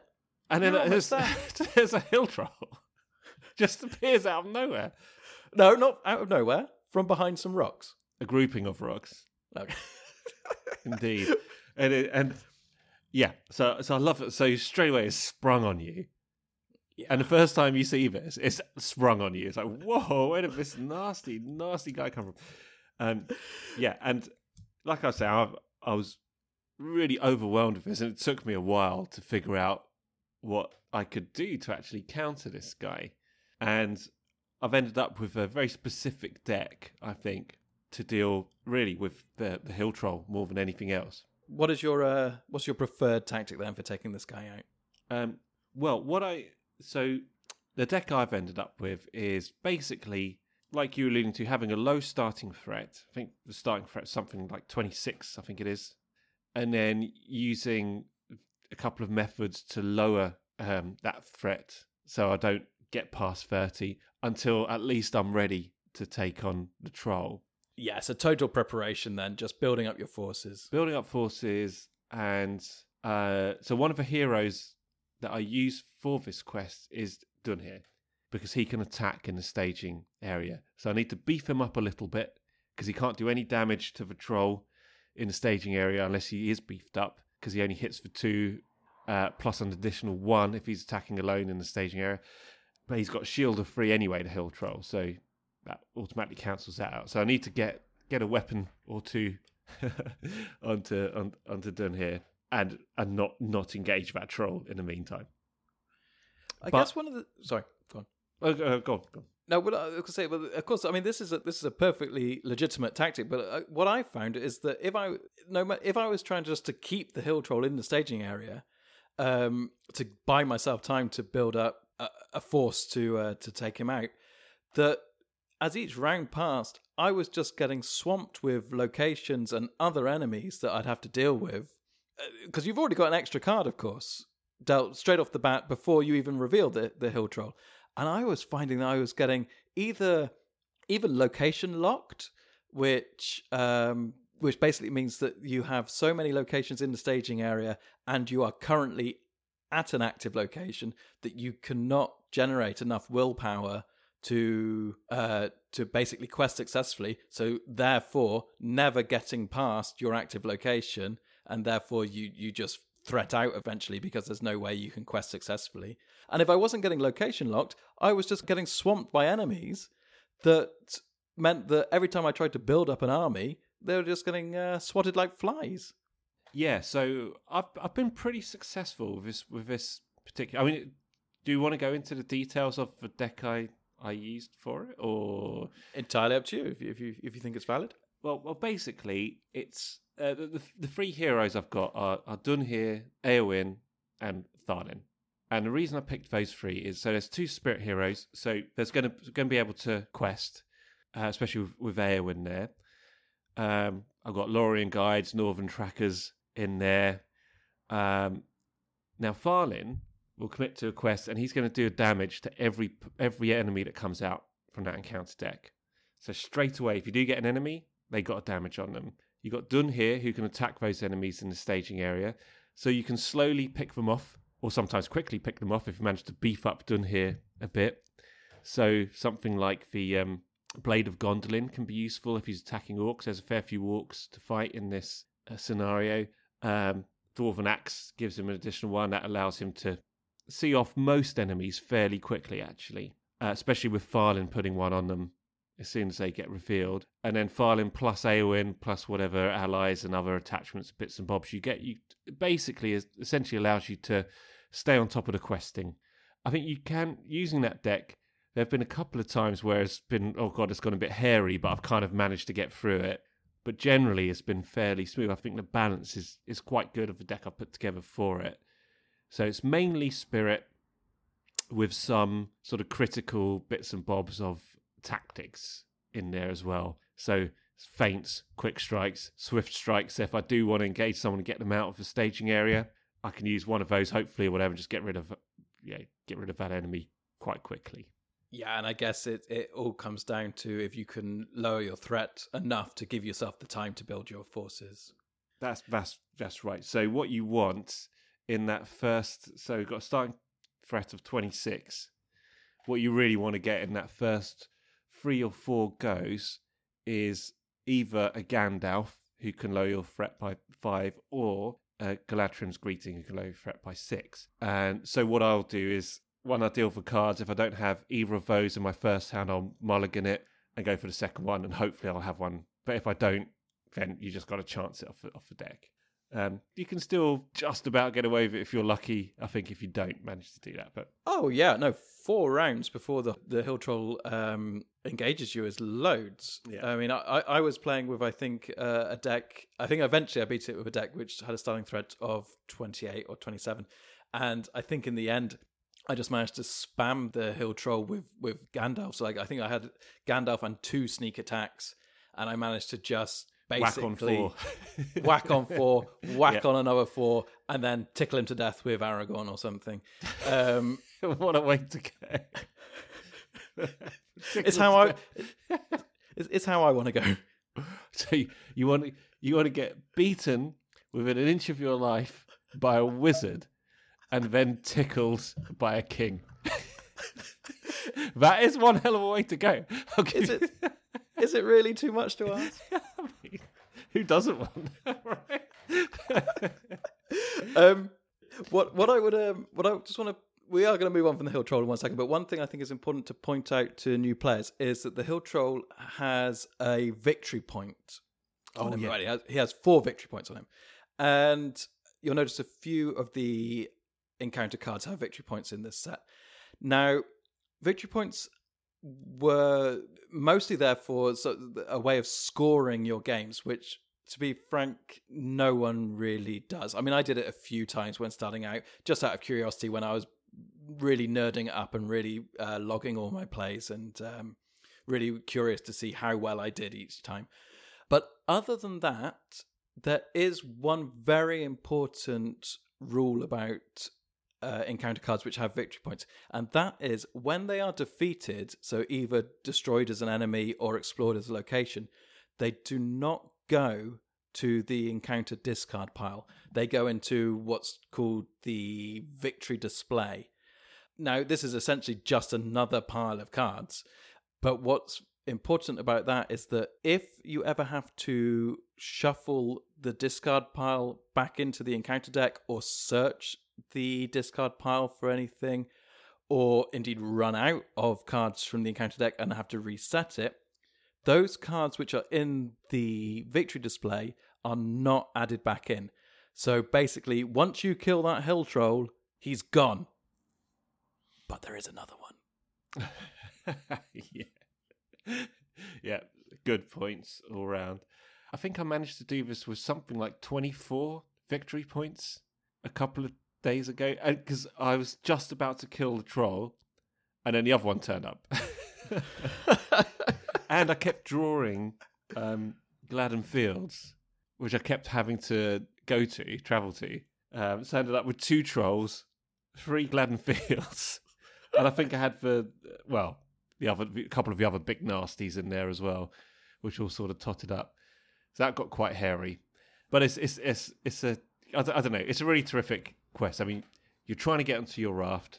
You've got that troll in the way, and while you're trying to defeat this troll, other nasties are turning up. You think, how am I going to get out of this? And when you finally do, you can finally get yourself onto that raft and get going. So you've killed your troll, and that's one of the prerequisites for beating the first quest card. You can't move on from the second quest card until you've beaten the Hill Troll. Yeah. You need 8 progress on the first one, so it's not a massive amount, but obviously, yeah, you've got that troll. Oh, and if the second troll turns up, you have to beat that one too. You cannot progress unless if there are any Hill Trolls in play. Yeah, it says, when revealed, search encounter deck for 1 Hill Troll. If one not is already in play, so when you reveal that very first one, what you want is a hill troll Absolutely. at that point, because then that's the only card you start with. But it says players cannot defeat this stage while any hill troll cards are in play. So if you happen to get the second one, like I did the other day, you've got to beat both of them before you can get on that raft. Oh, Nasty. it's very nasty business. Okay, but let's say you find a way to defeat him. You get on that raft, and I guess it's plain sailing from there. You'd think so. The second part of the quest is called Anduin Passage. After defeating the troll, you are able to board the raft and embark upon a river voyage. As you depart, your enemies pursue, harassing the small vessel as you attempt to navigate the river. So when you flip that one over, you see straight away it's got 16 progress tokens required to defeat it. As your enemies harass the raft, it's difficult to maintain balance and effectively fight them off. Reveal one additional card from the encounter deck each quest phase. Straight away, pretty nasty. Do not make engagement checks during the encounter phase. Each player may still optionally engage one enemy each encounter phase. So what that means is you're getting 2 encounters every time. So that means more chance of treachery, more threat points going into the staging area to stop you questing. But what it also means is you're not getting additional enemies unless you choose to engage them. Yeah, and then you can only engage one. Then you can only engage one. And this is great. Like thematically, the way this pans out while you're playing is just so good. Thematically, it's wonderful. From a gameplay perspective, this last week, I have wanted to cry. This has been the stage which has been my undoing, because that extra card, it always seemed to be the worst possible enemy that could be stuck in the staging area, or it's like 2 locations that I could only travel to one of them, and therefore the threat level was so high I couldn't get past it. It's been a nightmare. See, for me, what I tended to find is once I could get past the troll, then I went down the Anduin fairly swiftly. Yeah, but you had your heavy questing deck, didn't you? I mean, you were all spirit, so I can see that. I mean, but back to the theme just for a second. Yeah. It's so wonderful, the idea that you're on this raft, the enemy is massing on the banks, but not being able to reach you. They're chasing you along. and then you can sort of maybe grab one and bring them onto the raft to kill them. And there's one enemy which I just want to highlight now, which is I hate him, but it's so beautiful for this quest, and that's the Goblin Sniper. You know how I feel about the Goblin Sniper. I detest this guy. Okay, so the Goblin Sniper, he is a goblin and an orc. He has an engagement cost of 48. So right at the top of the scale. I mean, basically, if your threat is 48, Goblin Sniper should be the least of your worries, really. So he's not going to engage you. He has a threat of 2, average, and he hits for 2, very average. No defense, love that, and 2 hit points, piece of cake. However, he has an effect. It says, during the encounter phase, players cannot optionally engage Goblin Sniper if there are other enemies in the staging area. Now, it does continue, but let's just look at this for a second. If this guy comes out during this second card, chances are there are already enemies in that staging area, because you can only optionally engage 1 per round. So that basically means if the Goblin Sniper comes out after that point, you can never optionally engage him. So, but then you think, well, that's not too bad, you know? He's only contributing threat of 2. But then it says this. Forced. If Goblin Sniper is in the staging area at the end of the combat phase, each player deals 1 point of damage to one character he controls. Ay. Horrible man, the Goblin Sniper. In fact, not a horrible goblin. Yeah, when I was first came across the Goblin Sniper, he did my head in. Because he can actually decimate you after... Well, he does 1 damage every time to at least one hero. Sorry, one character, I beg your pardon. Yeah, I was going to say one character. But coupled with the other kind of treachery cards that are in this deck, and other things that can happen. Yeah, he can decimate you. This guy, you need to get rid of him. Well, yeah, but you had Dune here, which is a blessing here for sure. And I actually, the more I listened to how you structured your deck, the more I wish I had just used it, because this guy can sit there up a tree and just fire arrows into you willy-nilly. And like you say, it only takes a few rounds before you know it, you're in real trouble. Oh, yeah. Yeah, so my way of dealing with him was through Dune here. So again, Tharlin is going to do damage on him when he comes out. He's going to get up. He's got 2 hit points, got 1 left. Dune here just needs to attack him once. He's dead. Even without Tharlin hitting him, he's going to take him out. So, yeah, Dune here really, like, with this card in particular, this second stage of this quest, where there's no engagement checks, Dune here is an absolute godsend, because he can just sit there every round, picking them off. If you have unexpected courage, it's double bubble for Dune here.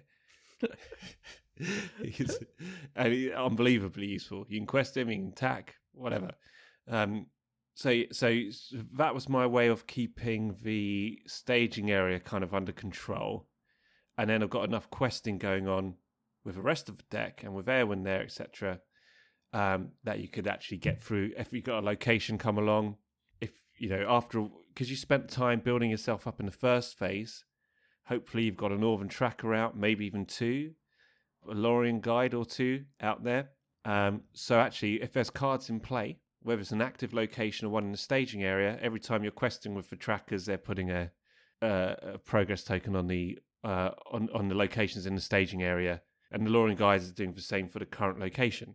So actually, utilising those cards keeps a handle on the locations. So you've got they're taking care of locations. You've got Dune here and Tharlin to an extent taking care of the staging area. And then you've got the other cards you're getting, hopefully dealing with the treachery. And so I think that kind of balance. To be honest, I haven't figured out another way to beat this quest. That's the only way I've figured out how to do it. And I've just done that loads of times. Oh, that's fair enough. I mean, yeah. I mean, it obviously worked much more effectively than mine. I mean, I played a completely different style. I mean, I was playing leadership and law.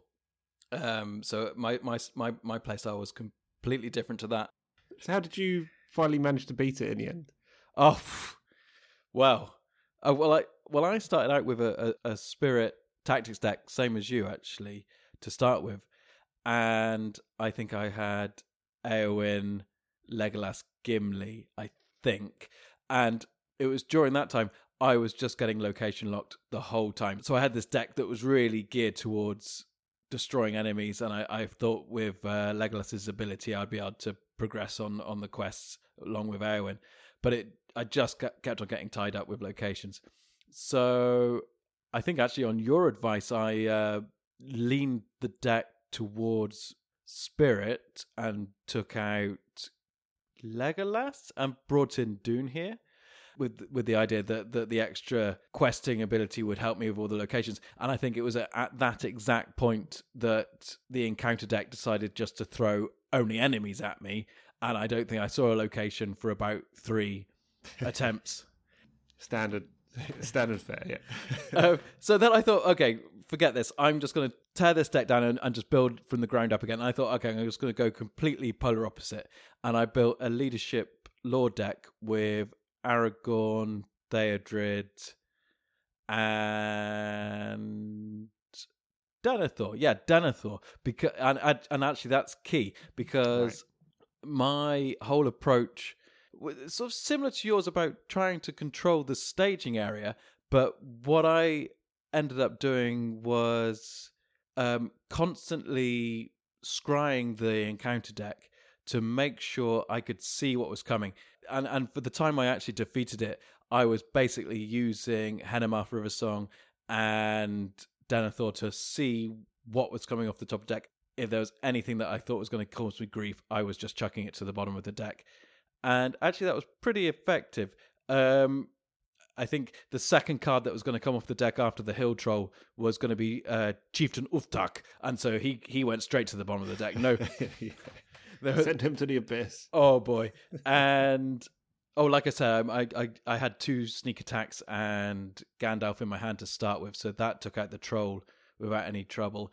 And then I think I managed to get Faramir out, which really helped with all the questing.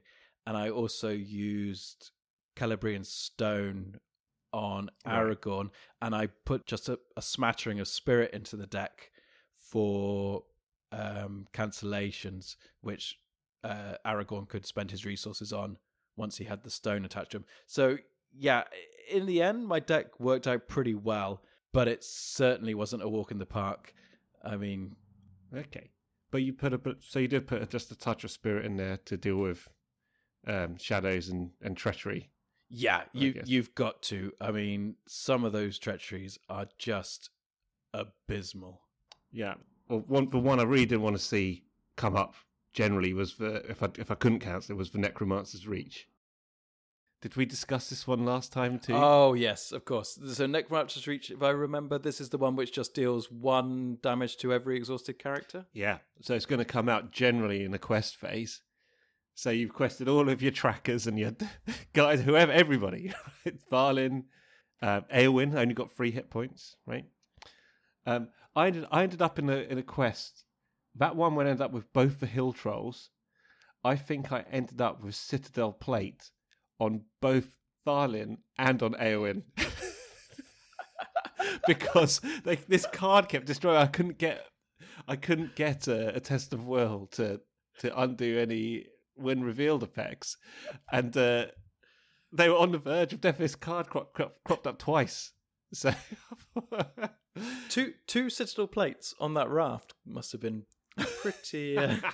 That's a lot of extra weight. Yeah, that was before we got on the raft, actually. But yeah, totally. It's a good old raft.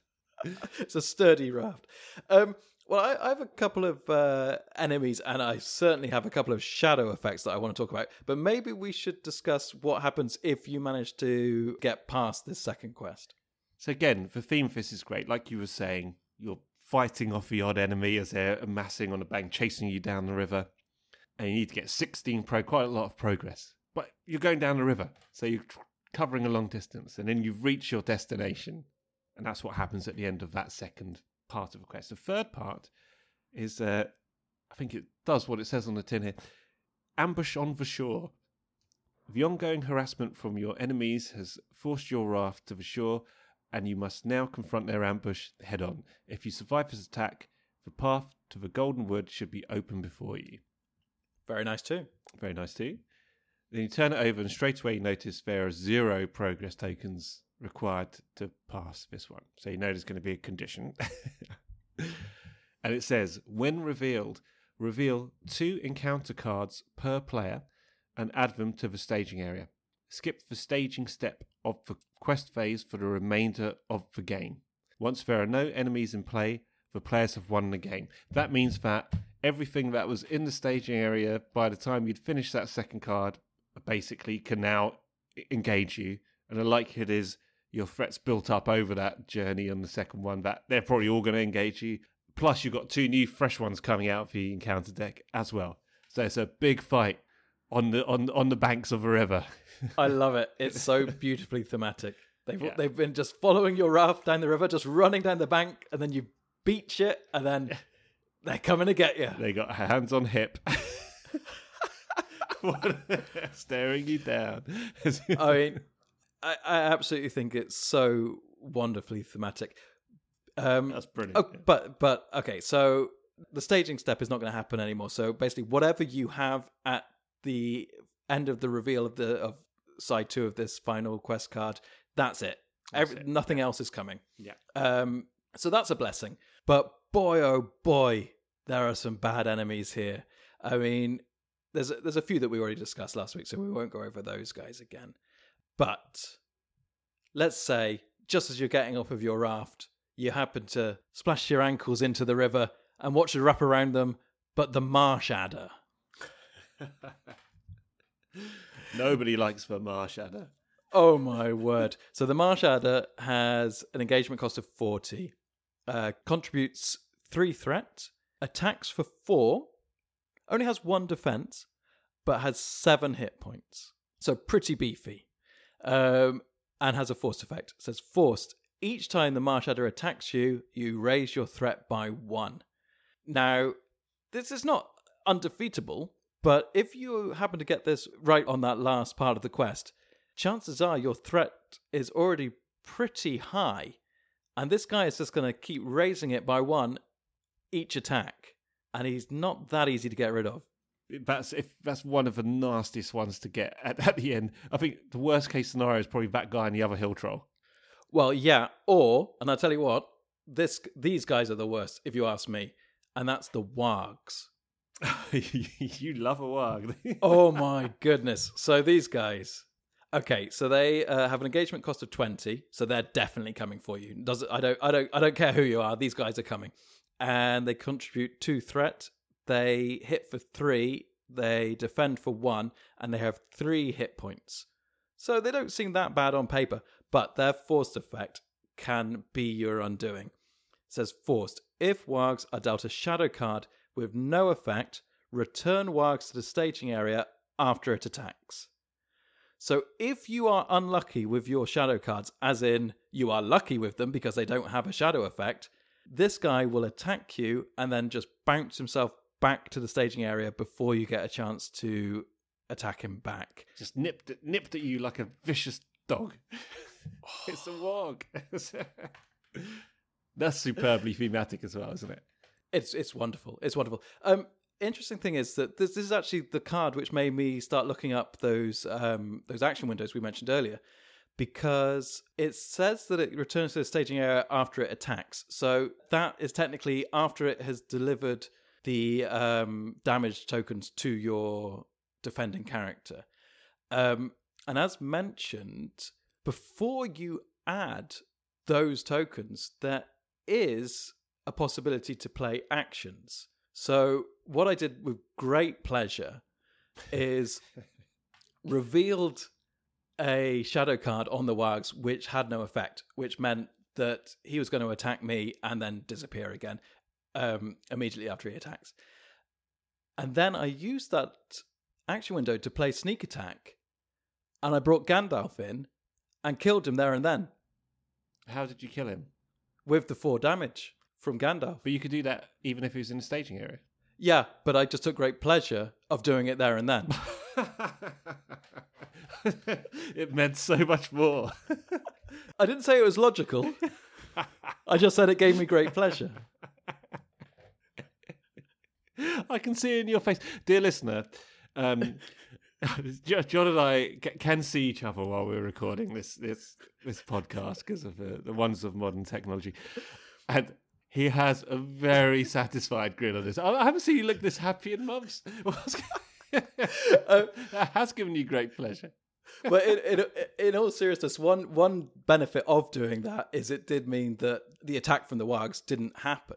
So even though I was due to put the 3 damage, or whatever the damage was going to be after the defense, on one character, because I had killed him with Gandalf with sneak attack, before the tokens had hit my guy, they didn't actually arrive. Okay, right. I have many questions. So what I propose we do for this one, let's make a note of this. And when we have that discussion about the action windows, because these are the exact things which just start to cook my mind, my tiny mind, a little bit.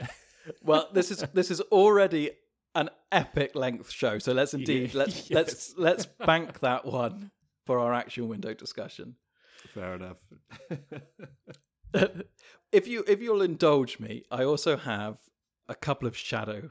Speaking of shadows, sure. So I have a couple of shadow cards that I'd like to highlight, because there are some nasty shadow effects here, and these cards know that their main point of entry is shadow because they are named that way. So there is one card here, and it's called Driven by Shadow. I mean, it does have it's a treachery card, and it has a regular when revealed. It says each enemy in each location currently in the staging area gets +1. Threat until the end of the phase. If there are no cards in the staging area, Driven by Shadow gains such. Okay, fine. That's a typical treachery card. It's not very nice. Whatever. But Driven by Shadow's shadow effect is horrendous, because it says, Shadow. Choose and discard 1 attachment from the defending character. If this attack is undefended, discard all attachments you control. Now, I'm not for undefended attacks because this sort of thing crops up, but sometimes you just have to do it. And if it does, and you have to discard all your attachments, that's just insanely bad. But that aside, that is horrible. I've never had that. I think, or maybe I've cancelled it before, but yeah. That's horrendous. I mean, if you've built up a bit, that is the last thing you want to see, isn't it? But let's say you are defending, as I do recommend you do. Imagine you have a Citadel plate on Gimli, and... Oh, he could die by removing his Citadel plate. Exactly. He just dies in an instant. So he's so damaged, the armour's holding all his innards together. And the second he takes it off, it just slops out and he dies. Yeah. It's unpleasant. Yeah. Yeah, very good point. And to top that, let's say this does happen. You might just say this is all circumstance, but this sort of thing happens all the time. So let's say that does happen and Gimli is now dead and he was your chosen defender. Now it's undefended. Now it's an undefended attack. Oh, my God, yeah. Oh, my goodness. Yeah. Oh, horrific. So that's driven by Shadow. And the sort of sister card to that is pursued by Shadow. This was the other one I didn't like for my deck. This is nasty. I've lost it. Hang on. I've got it here if you want. Do you want to read it out? Yeah, go for it. The Shadow is defending player chooses and returns one exhausted ally he controls to its owner's hand. If he controls no exhausted allies, raises threat by 3. Yeah, it's nasty. Now, where I find this to be particularly nasty, it's a bit of a similar thing to the Gimli and Citadel plate example a moment ago.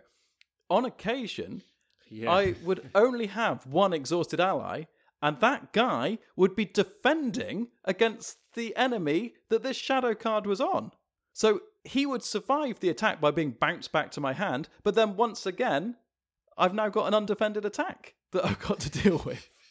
When a Shadow card takes out your defender before they've actually defended, then you end up with an undefended. And that's something that's tricky to plan for always, isn't it? I find that always, if that has happened, it's always taken me off guard before. Oh, it's yeah, nasty.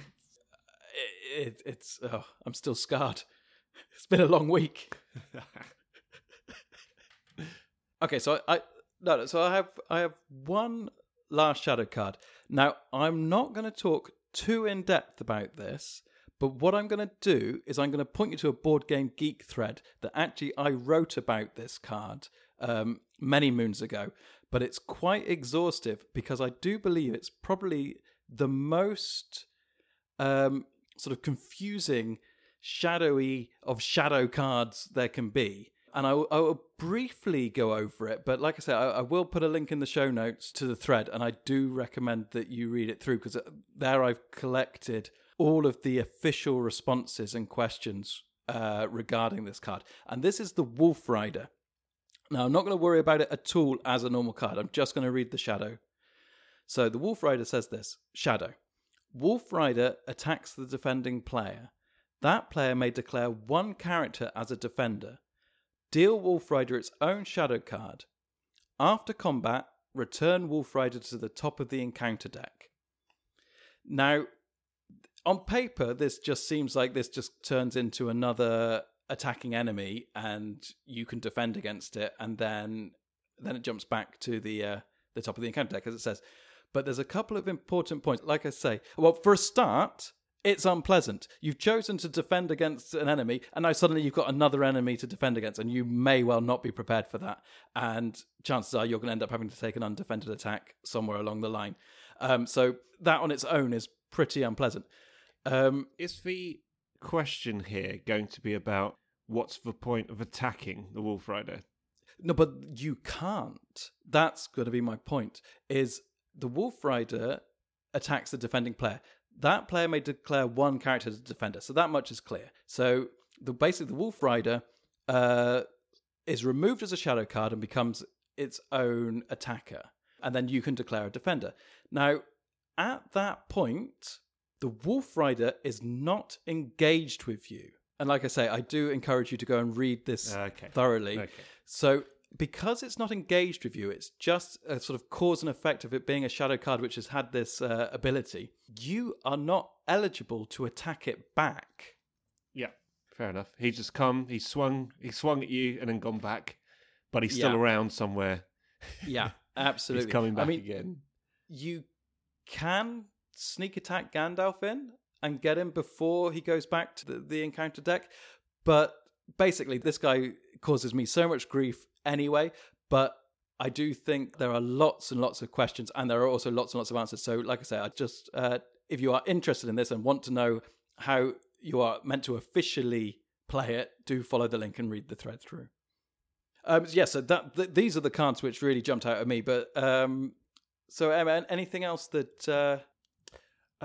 Well, I guess the only couple of things I just wanted to mention in addition to what we've discussed is just a couple of locations.